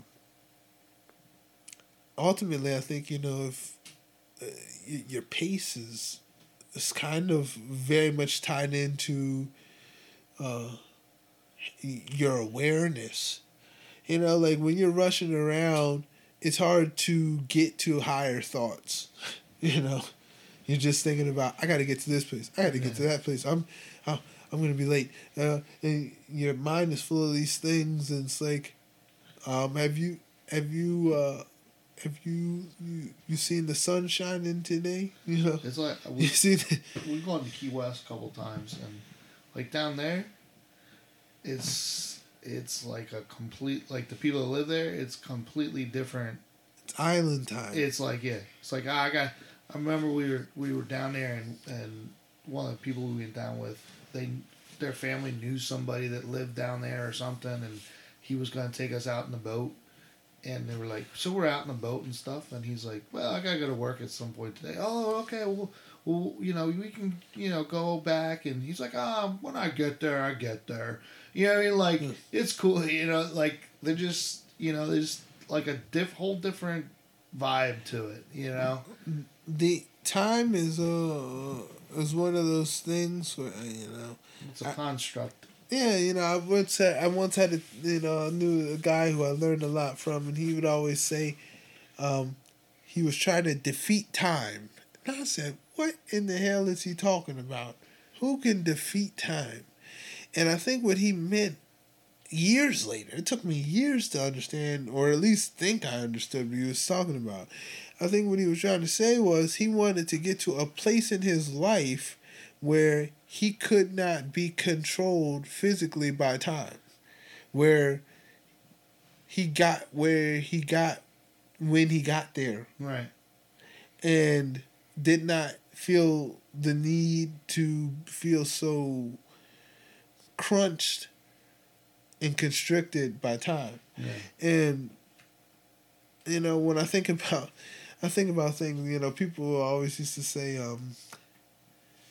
I heard people say people move on CP time. Like, talk about black people, talk about like CP time, and talk about colored people time. CP time, which is actually the same thing as like island time. And what you're trying to say is these people don't value time in the way that generally European populations see time, because this thing that we call time, or the measurement of it, is more so a kind of a Gregorian calendar type of, you know what I mean? Like there's a construct of time that was created by a particular people.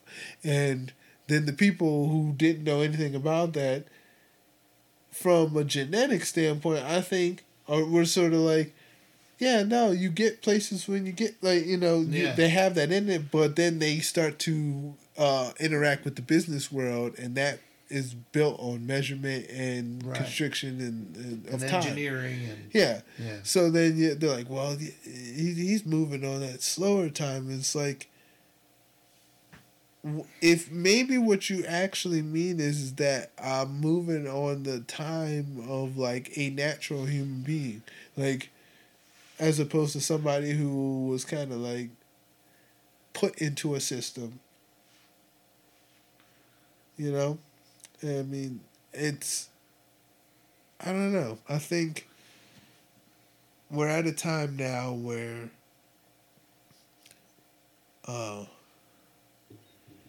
certainly decisions have to be made. It's certainly time for that.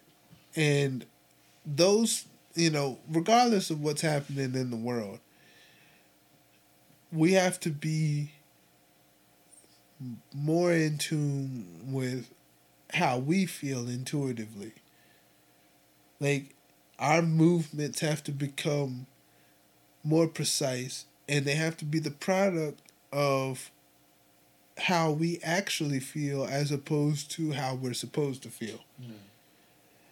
We have to start to bond and find community with like-minded people. And that can be a hard thing, especially in a world where you seem to have unpopular thoughts. But that doesn't mean that these places don't exist. And here we are, we're living for the next day to do the same thing over and over again, which is probably the real reason why it's harder to find those communities, because you might have to relocate. You might have to find something. You might see something that, like, I saw this thing, I forget where this was. I was listening to a podcast, and down in Texas, they're trying to create a community. And in my mind, I'm like, that sounds really cool, But there's a part of, it's like that business part in your head, and it comes up and it says, yeah, but you have a life here. You're building your life here. You have your family is here. And it's the family that gets me. Yeah, it's like your family is here, and this is your life, and this is what it's supposed to be, and every day, the news and whatever, like, it's wearing that voice down to the point where it's just like, this, you're going to have to shut the hell up. Yeah. Because I'm going to have to start listening to the organic and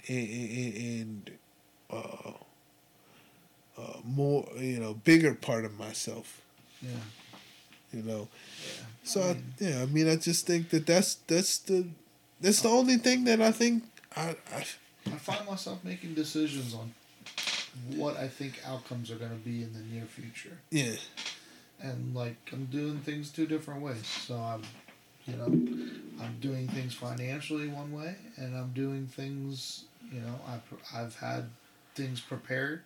I prepared for a ultimate scary scenario, and I prepared for, like, things just maintain, continue the way they've been going for, and whatever the outcome is, all you can do, all you think you can do nowadays is prepare. Yeah.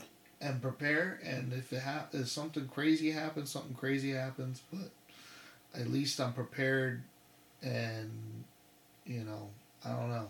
I mean, I feel like we're kind of heading in a certain direction, but I don't want to sound too ominous. So, you know. I don't think that that's ominous. I think that it's, um, I think that it's out there in the world. I think that it's not, that's not a crazy thought. That So, yeah. so do you? I mean, I know you listen to a lot of podcasts, a lot of stuff. On the stuff you listen to, are they you listen to the stuff where they're talking about, fall time and like they're talking about people taking these vaccines, like major issues in fall, and because like some of the ones I listen to, like some people are like, this stuff's gonna, all these people that got vaccinated are gonna have major issues in the fall and winter time, and people are talking about the concept of independent body enhancement, or you know, the possibility that the vaccine or the shot, created a situation inside of people where it may leave them more susceptible to an upcoming variant or something. Right.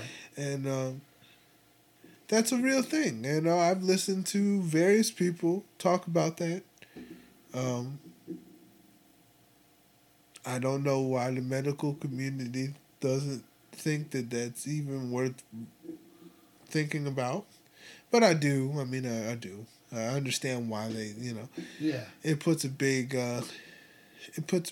damper on things if people start thinking, yeah, hey, you might have got me some shit that you knew was possibly I could get, right. Could really mess me up. Not only that, they probably don't want to. Can you imagine if they came out and said, listen, we knew this was going to happen to you, but we're going to make a lot of money, so we went ahead and did it anyways.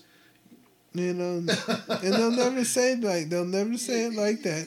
They won't say it like that, but they can say it, and you understand it. You perceive it that way. Yeah. And then, like, family members have people that die, and they're like, yeah, we're coming for you. It's like, I don't know. I think that, I've seen some studies where people have done, like, computer generated analysis and they take all the information of not just like they take all the medical information and they're like projecting like 2 billion people die, and they're in the country or no 2 billion in the world. Oh, you said billion. I thought you said 2 million. billion. And there's like multiple people that have done this, and then there's and then you got the you'll be vaccinated, so you'll be all right. Yeah, that's crazy. You have to send me that because I'll find it. I don't see. I see when I think that the story that people might want to tell about that is they'll say, you're happy about that. You're happy about the idea that all these, because then it proves you're right. I said, no, I don't think like that. I don't give a shit about. Usually, a lot of the shit I think, I hope I'm wrong. Yeah, exactly. That's exactly how I am. The reality of that's true. The amount of mothers and daughters and fathers and grandparents that are going to die is. This is not what I want to happen, but this is. I have to consider it of one of many possibilities that could happen. Yeah. And if you're not going to consider that, then you're being kind of what we were talking about earlier. You're not taking that into consideration. You're not critically thinking. Yeah, and there's a lot of people that are a lot smarter than me and understand a lot more of what's going on, that are doctors and that are saying that this is a possibility of happening. And they have doctorate degrees. People, when I tell people stuff, they think I'm listening to people who's like sitting in their basement, in the mom's basement, in their underwear or something. I'm like, I'm listening to people who are just as highly credentialed as That the you're people who listening you, and you're not even actually really even listening to these people. You're listening to the sound bites these people say on news stations. Yeah. You're not even listening to them in their totality. I'm listening to people in long form conversation, bringing up possible problems, and the idea that you think that it doesn't even need to be addressed when some of these people are like Nobel Prize laureates and things like that. Or they like, work for Pfizer. Yeah. Or they used to work for yeah, Pfizer. Yeah, like Michael Yeadon and stuff.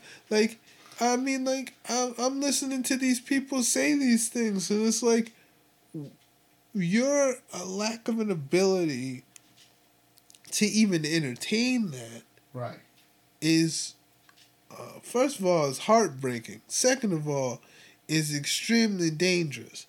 It's dangerous that you think that certain ideas are beyond reproach, like that there's no questioning these things.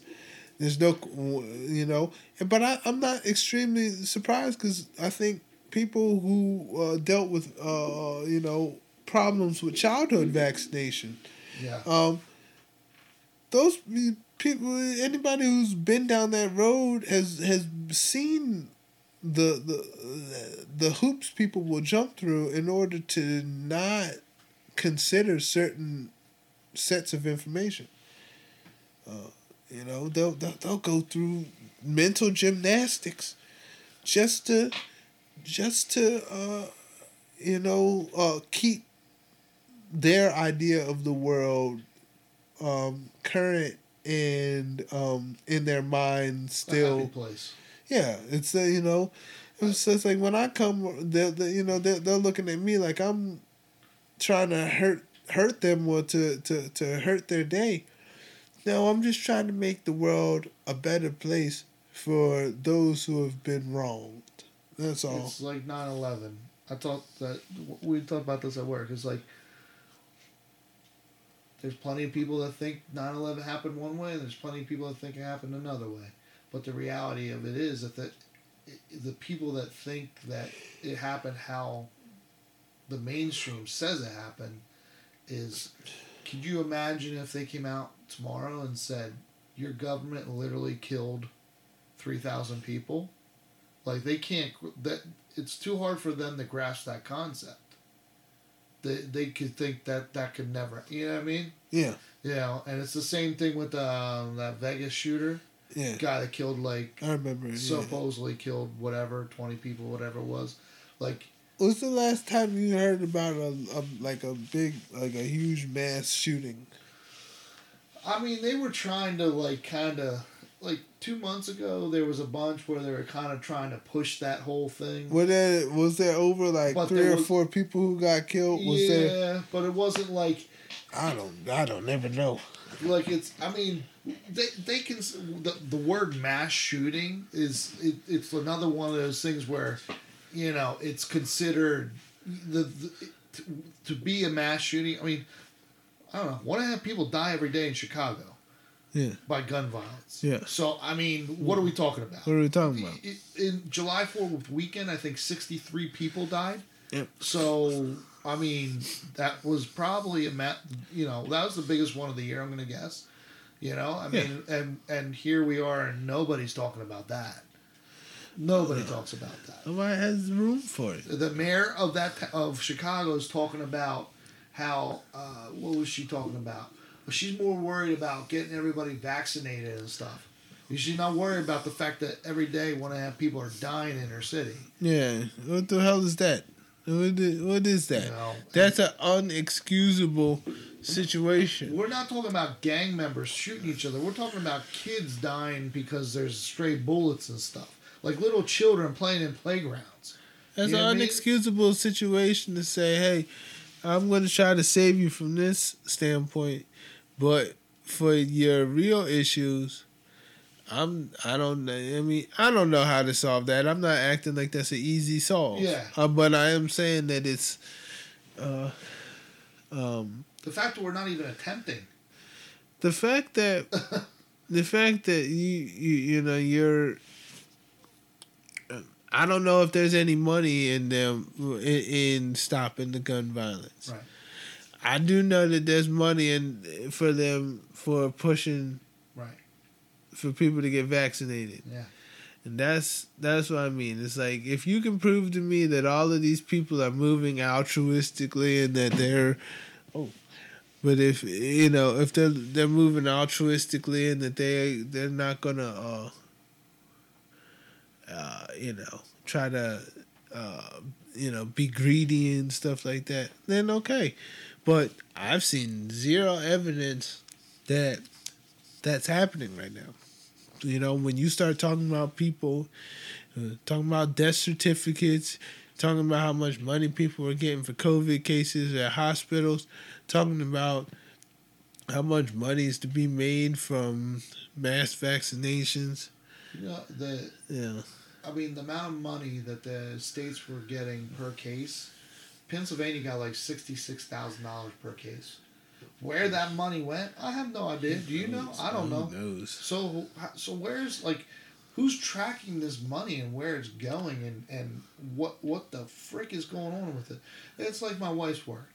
It's it's a retirement home, and I guarantee you, all the executives that are getting bonuses at the end of the month, they were getting big bonuses. Yeah. Where the people that were watching all these people die, and the people that were taking care of these people for months on end or years on end, and these people die from this stuff. They're going through this stuff every day. They ain't getting no bonus. No.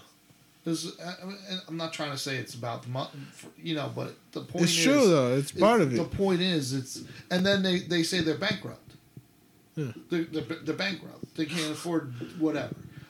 What do you mean? Bankrupt. Come on now. I mean, well, does the person that live on a trash barge, they think they're bankrupt? Are they bankrupt? No, they can't even file for bankruptcy. They throw it up like, oh, well, we don't have money for this. It costs $4,000 to pay so you're broke and you don't have no money to pay your bills, but you got to pay $4,000 to file bankruptcy. Yeah, it's just like I said, that's the reason. That's the reason. These are the reasons why I feel like they. It is. If you think about it, it's a masterful, diabolical running. It's a masterful plan, and it's executed. It's executed perfectly. Now we're getting to the point where there's cracks in that plan. So like I said, I think we're coming to a point where it's either going to get far worse, more tyrannical, or we're going to have some kind of event. And that's, I think, I'm watching, a lot of the High Wire, Del Bigtree and stuff, and a lot of people, they have their opinions on him and stuff, but at the same time, I have to consider the fact that, he has this nonprofit organization, and they have a legal team, and they show in their emails they'll I got an email the other day, that they're filing real, legal, sometimes lawsuits, and do they do like Freedom of Information Acts? They do freedom. That data dump from what that 30 or however many emails that was from Fauci. That was Freedom of Information Act from I think his legal team. Okay. So isn't it amazing that they I'm surprised they let that happen. I think. Do you think they just think we're so dumb that are like? I don't know if they understood the level of competency in what they call the anti-vaxxer demographic. Okay. I think that they were looking at it like these people are dumb. Even though I listened to a lady who was speaking to the World Health Organization, who basically said the biggest problem with labeling a lot of the stuff that you see online as medical misinformation is that a lot of it isn't. And she said this straight up in front of the World Health Organization and was like saying like this is like part of the reason like we're kind of like losing this battle.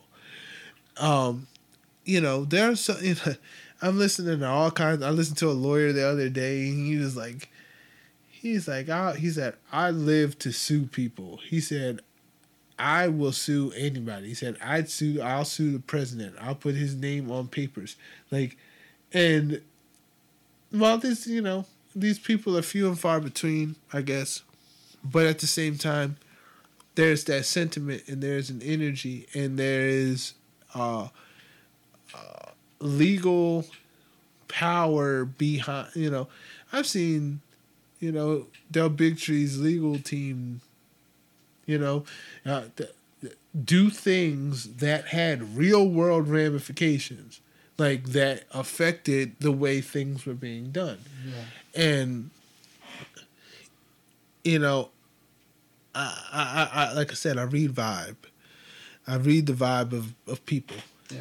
And the vibe I get from him is similar to the vibe I feel in myself in the sense that there are people who I think are extremely motivated by human freedom. Yeah. Like, and I feel that too because it's like that's all we have is our lives. Yeah. That's all we have, you know. And I'm hoping that hopefully the consciousness of people can continue to rise and that people can continue to be open-minded enough to understand the certain circumstances that have made our lives in many people's lives to be like a living hell. You know, this all of this that's going on is a symptom of something that's way deeper, and it has been ignored for a really long time, and unless we confront that, it will most likely be continue. Yeah, it'll continue, but it will also lead to its demise if we don't get this thing in check. But you know, I hate the way that I see they'll put all the blame on the people. They'll be like, well, it's your job to go and get vaccinated. My favorite new one is that we now have a pandemic among the unvaxxed. Yeah. That's my new favorite. That's a thing. And it's like though the people that got vaxxed are actually the ones spreading the new Delta variant. And then if people you know, they don't want to pay attention to like what happened in Israel, because in Israel they found a large group of the people who've been hospitalized were people who had been vaccinated. And that's the most vaccinated country in the world. The most vaccinated country in the world. It's a case study. Yep. And it's like.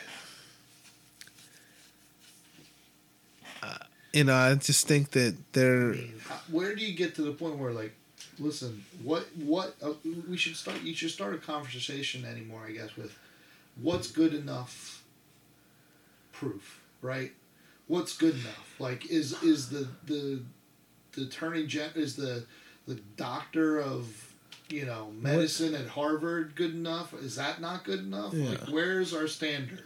Because what about medical journal? Is a medical journal a good enough thing? If I show you a medical journal, can you at least admit that it might be something real? Can you at least act like it? Is that what is like peer reviewed? Yeah, there's peer reviewed studies, and you know, but ultimately, I just want them to say, look, there's an alternative narrative. My life has been about alternative narratives.